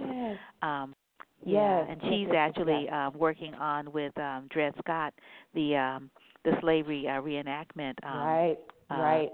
The Slave Rebellion reenactment this coming week. That's right. And I'm going to participate. I'm going down there to be a part of that. You are. Are you going to be there? Oh, wow.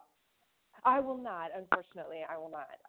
But I have been. I'm on his. I saw him speak about it a couple of years ago as he was putting it together, and I'm on the mailing list, so I am keeping up to date with it. I would love to be there, but I'll have to just hear about it and read about it. Maybe I can call you after and ask you what it was like. But that sounds certainly. like a really amazing. It sounds like an amazing project. So you're going to do the whole walk? It's going to last. Yeah, I'm doing the walk. Yeah, I'm going to do the 28 miles or something, and I'm not camping out. I'm going to be on a cot in the Sacred Heart School. That's along the path, along the road, going toward New Orleans. But it's going to be really exciting. Sort of celebrating our ancestors. Resistance to enslavement and claiming human right to freedom. It's unfortunate that then and even now constitutionally, African people are not seen as a part of this nation, as citizens. But just sort of sort of embodying that, just sort of like all those folks that died, because it was such a brutal ending, right? Where they were cutting off people's heads and putting them on stakes, like, just to be able to like embody that, in costumes and in spirit on the 400th anniversary of African American history in this country, right? It's just like fabulous. Yeah. Well, I wish you and all of your fellow I'm not performers, participants, processioners, stamina and strength and safety as you do it. Yeah, really incredible. Thank you. Yeah, but definitely call me and ask me how it went. I will definitely share. No, I would love to hear that. Well, and I love what you said too about this idea of claiming, like asserting citizenship and a claim to asserting citizenship and belonging and humanity by moving through the land, by moving through space. I think that's essentially what Second Line parades do, on a weekly basis and in kind of a smaller scale in an urban context. But, as some Sundays, thousands of people, and predominantly, it's still predominantly African Americans gather to parade through the streets every single Sunday for hours, and and take it over, and sort of all other functions of what the street and that sort of public space might be used for are just suspended. The rules are suspended and given over to music and dance and conviviality and joy and rhythm, and that takes precedence. And that way of just sort of asserting presence, ownership of place, belonging, I think it's an extremely powerful tradition. And it has been serving those functions for the 130 plus years that the Second Lions have been occurring regularly in the city of New Orleans. But a little bit of what I'm going to be talking about tonight with how incredibly important that tradition was for claiming space and the right to return after Katrina, of asserting the right to belong, to be present, to be owners of the space in a moment where who owned the city and who had the right to return and rebuild was so intensely contested. That's so true. Yeah, and before people could get back, their houses were demolished. Oh, you didn't respond to the note in time. Like, well, gosh, I was not present. Like, you put a note on a house that's, that's inhabitable, and then I don't get there, and I come back, and all I have is a foundation. Yeah, that was really terrible. And then sort of the mismanagement of funds and all the different entities, all the different government entities that were not talking to each other that people would have to talk to, and then you sign papers with one entity, and then this other one is the one that needed the information, and then they don't get it, and then your house is demolished. Yeah, it was really crazy. Yeah, and not to mention all the children that were separated from family. Right, that's right. Children, families, social networks, really torn apart, and as people were, displaced and moved all over the country, and many people here to the Bay Area. Right. California was kind of a major center that people relocated, and in some cases, a lot of folks are still here. The numbers on that are not we don't have as good a data on that as you might think. People that have tried to sort of do those, that data collection of, okay, where did people go and have they returned and have they sort of settled? And there's some research out there about that, but it's not terribly conclusive. But the numbers that have been collected and put out really show that the Bay Area has been quite a center for people relocating after Katrina, and that connects to this, of course, longer history of migration of African Americans from Louisiana to California, to the Bay Area specifically. Right. Yeah, because sometimes I know people were coming to the Bay Area because they had family already here. Not everyone, but sometimes that worked. Yeah, but in other ways, though, it was just a continuation of the Ma'afa, the great calamity, that, dates back to our ancestors, being, captured and sold into, to the enslavement. So it's just more of the same, well, okay, they didn't keep records, well, why would they? There was no monetary connection there. If we were like parcels, if we were property, there would have been records, right? Because there would have been insurance. But because there was no monetary value in keeping track of the babies that were separated from family, of the elders that lives were terminated because there was only so much water to go around, at Charity Hospital, and the water was rising, and so, there's no value. There would have been better numbers, but because, black life still doesn't matter, to, those with, sort of the dominant kind of part of the dominant discourse, where things get sort of printed and cataloged and published.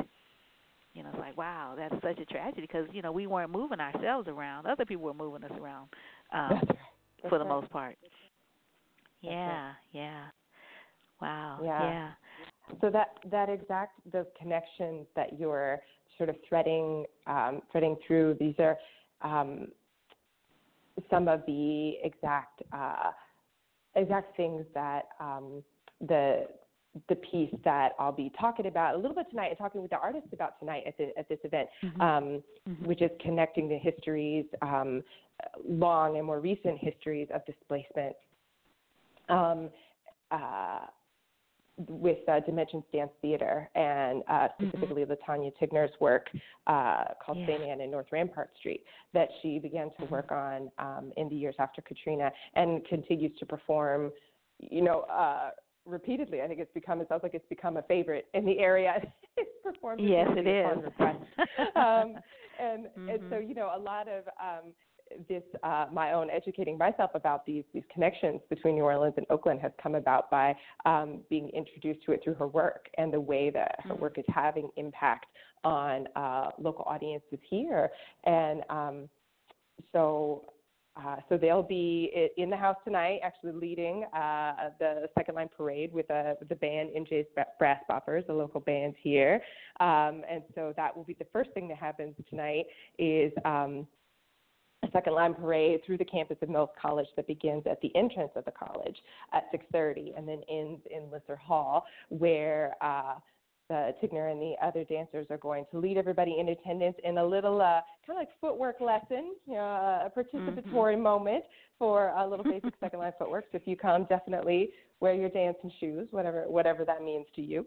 And then we'll transition from there into a kind of sit down conversation. And so excuse me, I'll give a bit of a talk on some of the histories and second lining in New Orleans and its history there, and then transition into a conversation with the artists and their process and Tigner's process of research about second lining in New Orleans and how she's been communicating that to her dancers and translating that into this performance that is being performed here and having such an incredible impact on audiences here in the Bay Area. Yeah. I was wondering if you could talk a little bit more about sort of the history of the second line, because I'm thinking of the of the Mardi Gras, not the Mardi Gras, excuse me, the New Orleans way of, or African way of commemorating our dead. How there is sort of the dirge, going to the cemetery, and then the more celebratory exit, and then thinking about, sort of in Ifa and sort of spiritual system, how when you go to the cemetery, when you leave, you sort of brush yourself off so that you don't take any of that, those kind of spirits with you. Because it moves, and just sort of looking at it kind of in an African way, how music and dance is supposed to lift your spirit, even when the message is serious and it might be sad.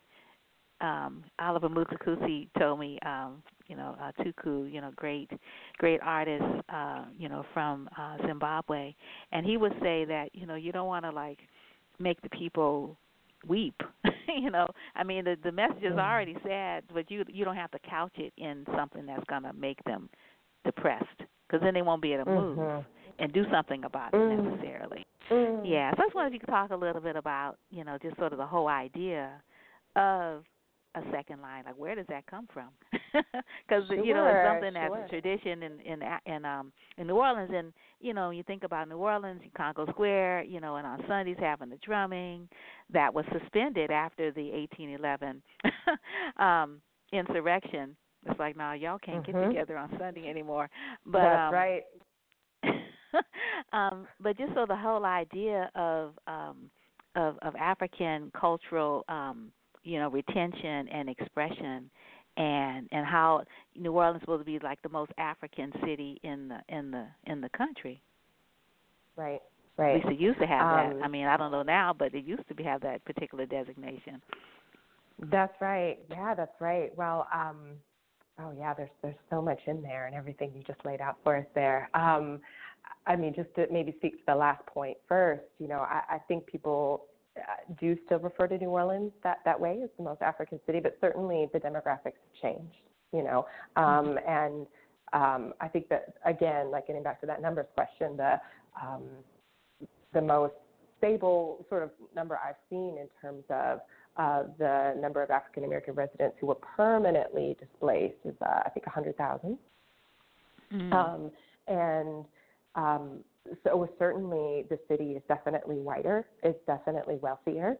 It's smaller. Its footprint is smaller since Katrina. All of the public housing developments now are either have been completely turned into a kind of a public-private sort of combination housing, or are in the process of that transition happening, even though the vast majority of those housing developments were not seriously damaged by the storm. But these are things that, of course, we're seeing happening here in Oakland. We're seeing happening in Brooklyn. We've been seeing happening all over the country in various ways, and it was certainly in process in New Orleans before 2005, but the storm just sort of gave politicians and developers this, what they talked about as a blank slate to really accelerate those changes that would displace and continue to push out the poor and who often are people of color. And so definitely the demographics look different, but I do believe New Orleans still retains that unofficial designation as the most African city in the U.S. still to this day.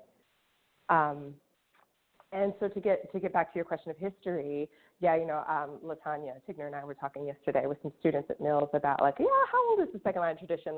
How old? 150 years, 200 years? And it's like, yes. It kind of depends on where you sort of locate its origin. And a lot of people do, a lot of practitioners, second liners in New Orleans do really, if you ask them, where does it come from? Why do you second line on Sunday? They'll talk about Congo Square.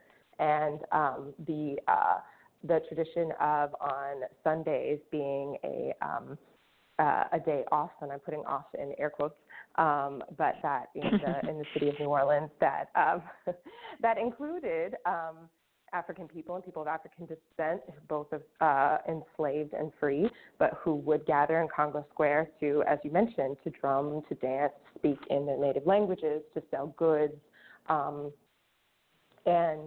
that this kind of the Sunday practice of gathering together has persisted, in the Sunday parading tradition, and that many people sort of credit that with being this incubator for a whole slate of American culture, from just jazz period, into so many things.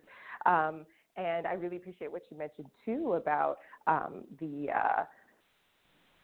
gatherings at Congo Square being really kind of shut down after 1811, and that actually happened. These periods of shutting it down and opening it back up happened, I think, a couple of times throughout its history, and that it really points to this fact that Congo Square was it was at once a heavily policed space and a very, very permissive space for sharing culture and for people from different parts of the African continent for sharing their rhythms and songs and ways of dancing, and that kind of sort of created this Creolized culture that New Orleans is really known for. And that was definitely true because people could retain their drums, and could continue to play music and dance together. But at the same time, it was always heavily policed.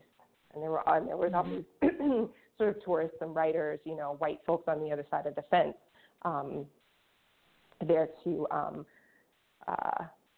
sort of, take it in as a spectacle, and that this is maybe, and some people speculate in many ways, why the city allowed it to continue, because it was a tourist attraction, in some ways. So, and then in moments where it became too dangerous, then it was shut down and then discontinued. So, but but that also speaks to what you were saying earlier about the interdependence of things that are both heavy and light, both sad and joyful, of loss and trauma, along with perseverance and spirit and lifting up. And that is definitely at the heart of the second line tradition that has a deep roots in the funeral tradition. In New Orleans, they call it being buried with music.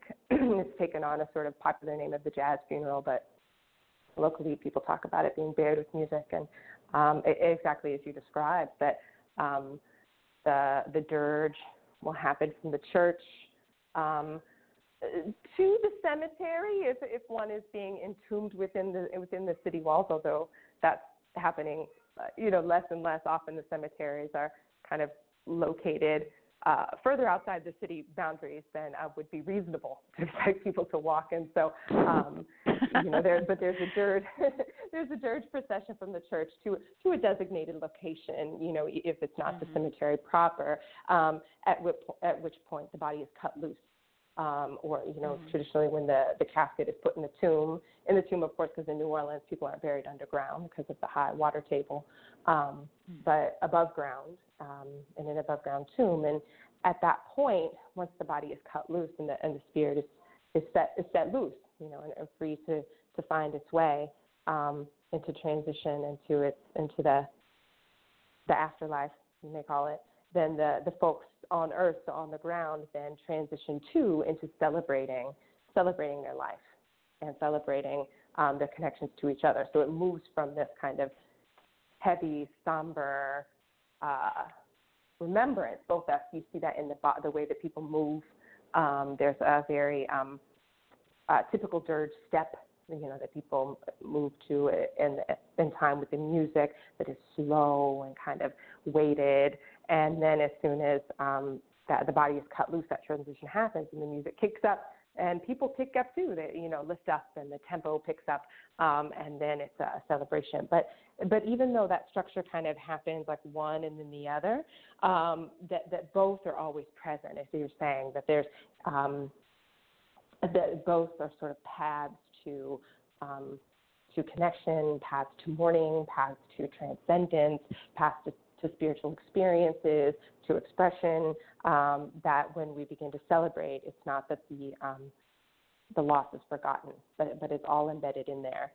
And so, that's the funeral tradition is a really important part. It still continues, it's an important part of the root of second lining, and it's by no means something historic. It still is very much alive.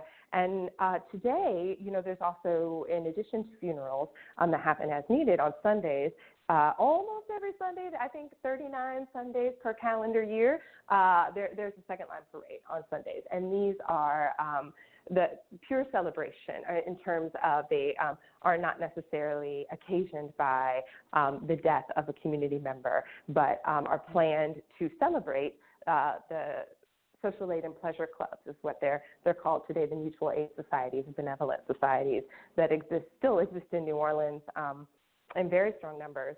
And so every single Sunday, a different club puts on a procession that honors their club, celebrates their neighborhood, their community, moves through the streets for 4 hours. They always start at either noon or 1, depending on if it's daylight savings time or not, and moves for generally 4 hours. That's the length of the permit that the city will grant.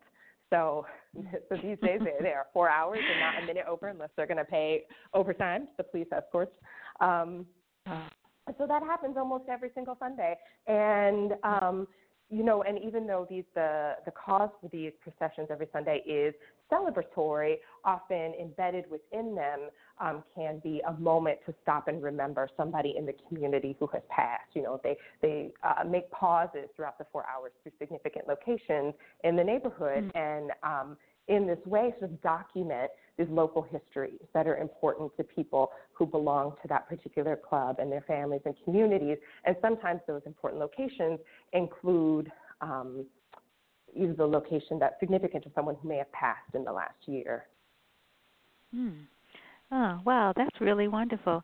I want to ask you about the Ice Divas Social and Pleasure Club, and I was wondering, are you one of the founders of that one, or did you join it, and sort of what, I don't know if social pleasure clubs have like missions or, with regards to the membership, but I was wondering who are you all? Thanks for asking. So I'm not one of the founders. I think this March will be my sixth or seventh year parading with them. And actually, I know your previous guest, you all were speaking about the series If Cities Could Dance. And there is an episode, Kelly Whalen made a piece, If Cities Could Dance, episode about New Orleans, about Second Line specifically. Oh, nice.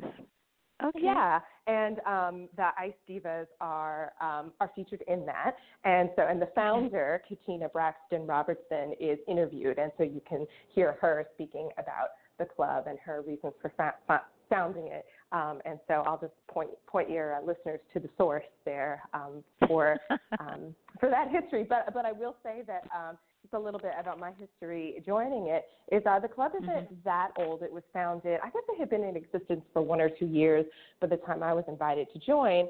And the founders had kind of split off from another group. They all belonged to a much bigger group. They decided they wanted to do their own thing, kind of splintered off and started their own group. And that happens all the time. And what I love about that is that it really speaks to the fact that this tradition is rooted and it's old, but it's also not static. You know, it's very dynamic and constantly changing. So I, not being from New Orleans, and I'm a white person who's not from New Orleans, and that's very unusual to be involved in the Social Aid and Pleasure Club, and for someone not local and also not Black. And I was dancing, attending Second Lines when I was doing my dissertation research at this point. I was going to every single parade, every single Sunday, and dancing from the beginning to the end, staying all 4 hours. And so one Sunday in March, I was at the Ice Divas parade, and the Ice Divas would parade with another club, Keeping It Real, it kind of combined forces and parade together on that Sunday. So I was at the parade just dancing alongside the ropes, you know, having a really good time. And Katina walked over to the edge of the ropes and said, you know, I see you're really enjoying yourself. I have a spot in here for you next year if you'd like it. And I was like, really? Are you sure? And, you know, that just after that, you know, we got together and just started talking. And, you know, and I also wasn't the first white woman that she had invited into the group. There were a couple of other white women in the group, too. So I think, you know, it's an explicitly interracial group. And, you know, and I talked to her about that and actually wrote I had written a series of pieces for an African-American newspaper in New Orleans called the Data News Weekly that were individual, like biographical sketches of different second liners.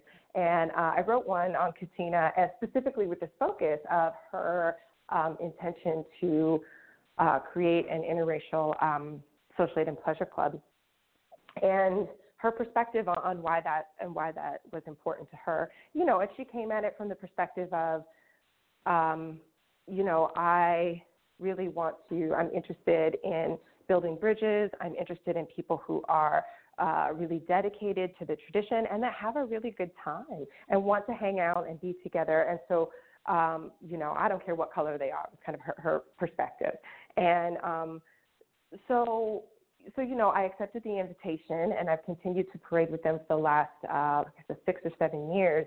And so this group in particular, you know, it didn't come like it wasn't founded from a group of people that all of them had like a pre-existing kind of connection through all, you know, coming from the same extended family or living in the same neighborhood or belonging to the same church. There are a lot of groups that are formed from those existing social networks, but the Ice Divas were formed as a group explicitly with Katina, the founder, kind of people in her family or that she worked with or knew from other, you know, or just met on the street like me, that she would invite to join the group. So it's kind of her collection of people that she wants to be a part of it with the explicit purpose of parading. But we do lots of other things throughout the years. All social aid and pleasure clubs are committed to that pleasure part, which is often the parading part, but also just like, you know, getting together, having dinner, putting on dances, things throughout the year. But that social aid part is still really important,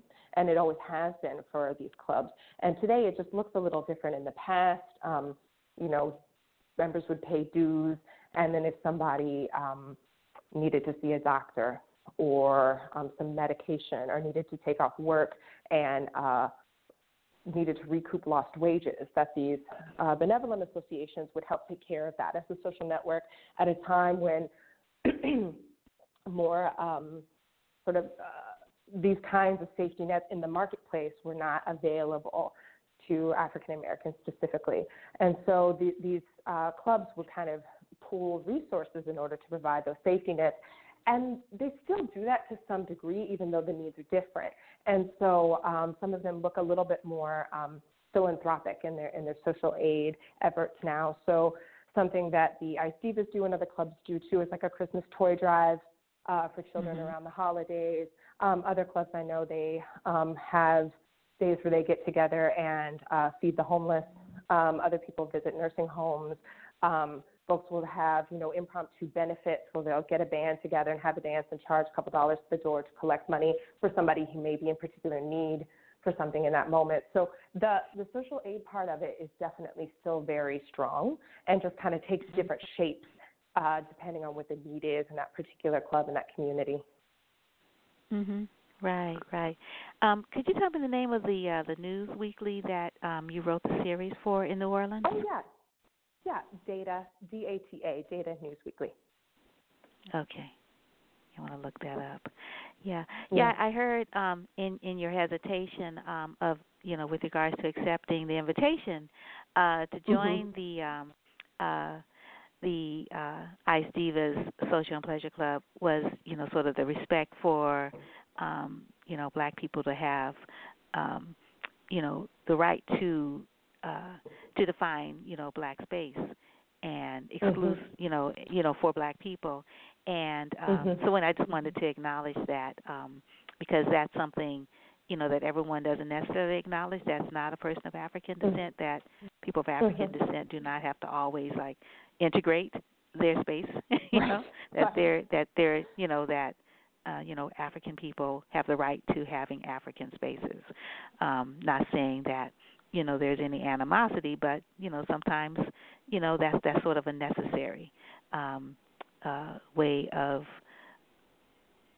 sort of growing community in ways that integration kind of doesn't support. Yeah. So anyway, I just wanted to acknowledge your question. Like, are you sure?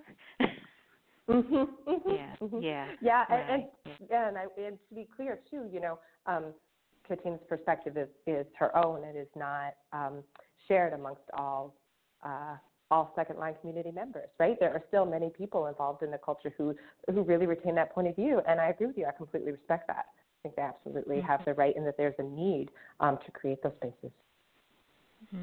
Yeah. Wow. Well, folks are going to have a great time tonight, and they are so good. LaTanya and her crew, they are so good at giving you the movement, which is been traced back to I don't know exactly what the West African dance, with West African country, and because there's like a particular movement that the second line movement is, and I don't know that name, but you might know it. What's that dance step called? I just did it in a class yesterday with LaTanya and Mill's students, and I'm sure there are many, but the one she was showing us yesterday came from Guinea, and I can't remember the name of it, but she's really an expert on that, and so you'll have to have her on the show if you haven't already and ask her all about that. That's her expertise. Right, yeah, because I was able to participate in one of the community workshops before a play, Marcus Gardley's Black Odyssey, and they had, you've probably seen it, right? I was not able to see it, no. Oh, yeah, they brought it back. First time they ever brought something back, but it was so hot last year, they had to cancel performances. So because we had like that heat and we had the fires and all that. Anyway, so folks should definitely, go tonight to experience it because, you just feel like when you dance, through the space or in the theater after the lesson, you just feel like, I know how to do this. Like, look at me. I'm like, bring your white hanky, if you have an umbrella, bring that too. Yep. Oh, yeah. It's really, absolutely. really fun. Bring your accoutrement, wear your sneakers. Yeah, absolutely. Yeah, they are really skilled at bringing everybody into the fold with that, and it's a it's a social form that is not commonly taught in any kind of direct instructional way, and so folks learn from you're born into it from the time you're a baby, just by observing and doing it and getting tips, from people on the street, and yeah, LaTanya and other dancers have a really sort of masterful way of bringing people in and kind of retaining that spirit, but also, in a compressed period of time, giving people what they need to know to feel like exactly as you said, like, oh, I can do this. Okay, I think I get it. Yeah, I can participate. I can be a part of this. Right, yeah. And I was wondering if you have like a website or you have any new books that you want people to like give a shout out to. It's like, oh, you might, like we might want to read about your, your research and your, because you've been doing this for a minute and you've got a lot of it looks like you've been doing a lot of work as a scholar in this particular area, as well as participating, which is great too. Like you have a practice, and you also have a theoretical approach to the topic. Yeah, thank you for asking. So my website, which I after I announce it, that's good. That'll keep me accountable to actually go back and make sure it's updated. But it's just rachelcarrico.com, so RACHELCARRICO.com. And I have one tab on that page that's scholarship. And so I try to provide at least the links to if things are available online, or at least the information for different publications, so the list is there. But the one that I would like to kind of give a shout out to right now, because it connects to the event tonight, is an essay that I wrote for a collected volume that will be coming out in January with the University of Wisconsin Press. It's called The Futures of Dance Studies, and so it's a collection of essays on all sorts of topics of dance. It's pretty wide-ranging in the content. It's co-edited by three dance scholars, one of whom is Janice Ross, who's based at Stanford, so she's local. And so in that essay, that is where I am looking at three choreographers in particular who made works after Katrina about New Orleans and put second lining on stage. And so those three choreographers are LaTanya Tigner here, and then also Jawale Zoller with Urban Bushwomen, based in Brooklyn, and then Camille A. Brown, also based in New York. And so that essay is looking at those three different choreographers and three very different pieces and very different approaches, but thinking about how what they were putting on stage in those years after Katrina was kind of intervening into the discourse, kind of coming back full circle to the beginning of our conversation, that was so prevalent in the media coverage of the aftermath of the disaster, portraying New Orleanians not as citizens, not as worthy, their lives not mattering, not as worthy of protection, full protection in the first place, or rescue or assistance after the fact. And so the way in which those three choreographers, again, in very different approaches and very different kinds of work, were telling more complex, more nuanced, and just more honest stories of Black New Orleanians in that moment when those kinds of discourses were really sorely needed. So that essay is coming out in January. The name of the book, again, is Futures of Dance Studies, and that's the kind of the source material for the talk that I'll be given tonight, just to sort of situate. The talk will be pretty brief, and then we'll open it up for a conversation with the artists after that. Oh, that is so awesome. I'm so happy that, I don't know, LaTanya might be documented in other books, but this is the first time I've heard of it. So I'm really, really happy that, you've written an essay and people will be able to read about her work. And hopefully, she is also, writing as well, but sometimes, that comes later. So that's really, really great that you've written this essay about, these three choreographers that have, looked at a New Orleans tradition and how, this disaster, man-made, because it wasn't a hurricane, it was the levees that broke, that made all this happen. And the second line, so you think about, sort of lines, you think about like throwing a line and pulling people in. It's almost like a way of gathering the people together. If you say, it happens on Sunday from 1 to 4, because you can only get a license for that period of time, and the surveillance continues, right, from Congo Square way back when to now. It's still a spectator kind of thing, and you've got the voyeurs in blue and other types of outfits looking, not participating, just watching. It sounds wow. In many cases, some of them can't help themselves, because they're New Orleans too. And so, they're doing their job. Yeah. But anyway, that's a whole other conversation. The role of the police in the second line is, I feel like that's a whole other session. But yes, you're right. The policing continues, and the city is there's kind of an up and down relationship between the social aid and pleasure clubs and the NOPD. And, yes, they grant the permits and block off the streets and protect the second liners in many cases. But, of course, the power to grant the permit is also the power to take it away. Right. So yeah. That's and again, that's this whole thing around policing the space, right? We talked about that earlier. Exactly. Yeah. Yeah. Wow. So freedom within the context. If you can afford the permit, because I think permits cost money. So what if you can't afford it? Oh, then they it do. Means you. Okay. They do. Yeah. And that's the other interesting thing about the social aid and pleasure clubs is that people are paying to do this. Like musicians get paid, as well they should.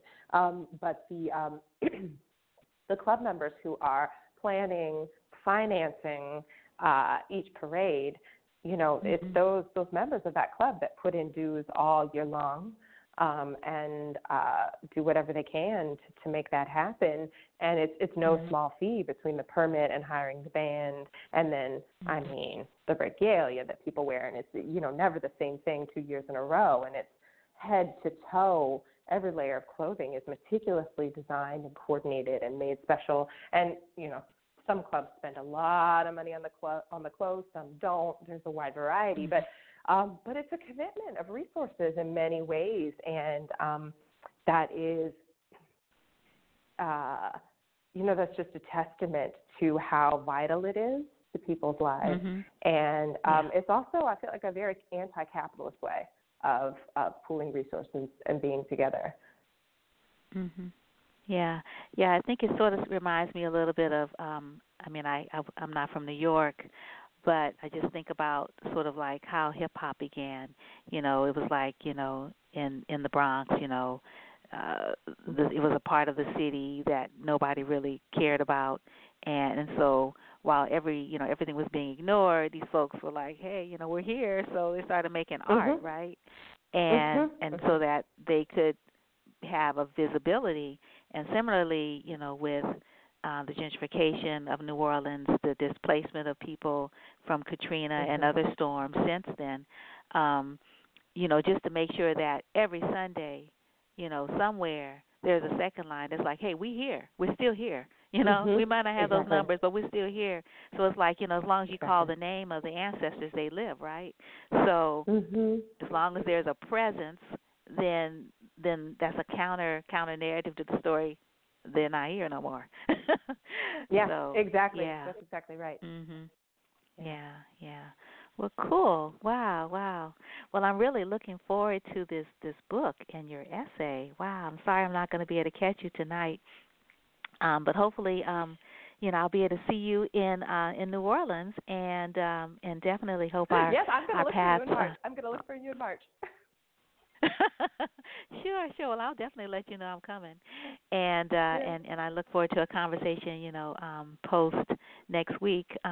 Post the Slave Rebellion reenactment. Let you know how that goes, and that's going to be a movie, so you'll be able to see the creative interpretation of it. Okay. Yeah. So it's going to be good. Mhm. Okay. Wow. Well, Yeah. thank you for doing that. That's also a really important way of saying we're here, and this history is not dead, and we need to keep grappling with this. Certainly. And Certainly. so, yeah. So I look forward to seeing more about that, and wish you all the best on that journey. Yeah, thank you. And thank you so much for having me. Oh, you're quite welcome. Look forward to maybe talking to you, when the book is out.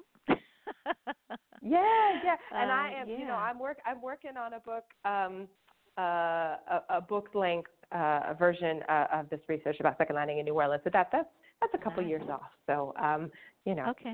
it's in the works, but I still got a ways to go with that one. Okay. All righty. Well, super. Yeah, it was great. When you can, do your research, but you can still keep dancing because that's really important. Yes. Sort of staying in the body. That's the only reason to do it. Exactly. I mean, the whole way I got into this whole dance study thing was just wanting to know more about what I was doing. And so if I stopped the doing, then what's there to know about? Yeah, but it's really, really easy. I found as I teach at a community college to to let the academic part absorb you, and so it's like having the energy to do other things sometimes is challenging after you do the other part, That's teach true. classes and things like that. Yeah. All righty. Well, you have a good rest of the morning and have a wonderful time this evening dancing and sharing, some of the background around this wonderful tradition, and then having a conversation with these wonderful artists, LaTanya Tickner and maybe some members of the brass band and the audience. Yeah, it should be really good. Yeah. Because it's really wonderful. Yeah, 80 years is nothing to sneeze at. Like 80 years, right? That's and then Merce Cunningham, 100 years. Like what? I know. Like, oh my gosh! Like really? Wow, that's amazing. It's amazing. Yeah. Amazing. Yeah. Well, thank you so much for again for having me on and just promoting this this event tonight. I hope that folks can come out, and if you can't make tonight, definitely if you haven't already, just get on Dimension's mailing list, follow them wherever they are, follow them on social media, see them whenever you can. If you haven't already, you won't be sorry. Right. Yeah, and the the Mills College, 80th anniversary celebration, it does continue. And if you want to, that's right. For more information about other events that are happening throughout this week and next year even, you can visit performingarts.mills.edu, to find out more about the programs. I think there's some next week as well. And then again, tonight, 6:30 p.m., it's going to be Holland Theater, Lesser Hall at Mills College, 5000 MacArthur Boulevard in Oakland. And, it's going to be very, very, very nice. That's right. Yes, and the parade begins at the entrance of the college. So I think right there on MacArthur at 6:30. You'll see the band. You'll see the crowd. You'll know. Right. Okay. Well, you take good care. You too. Thank you so much. Oh, you're welcome. Bye-bye. Okay. Bye-bye.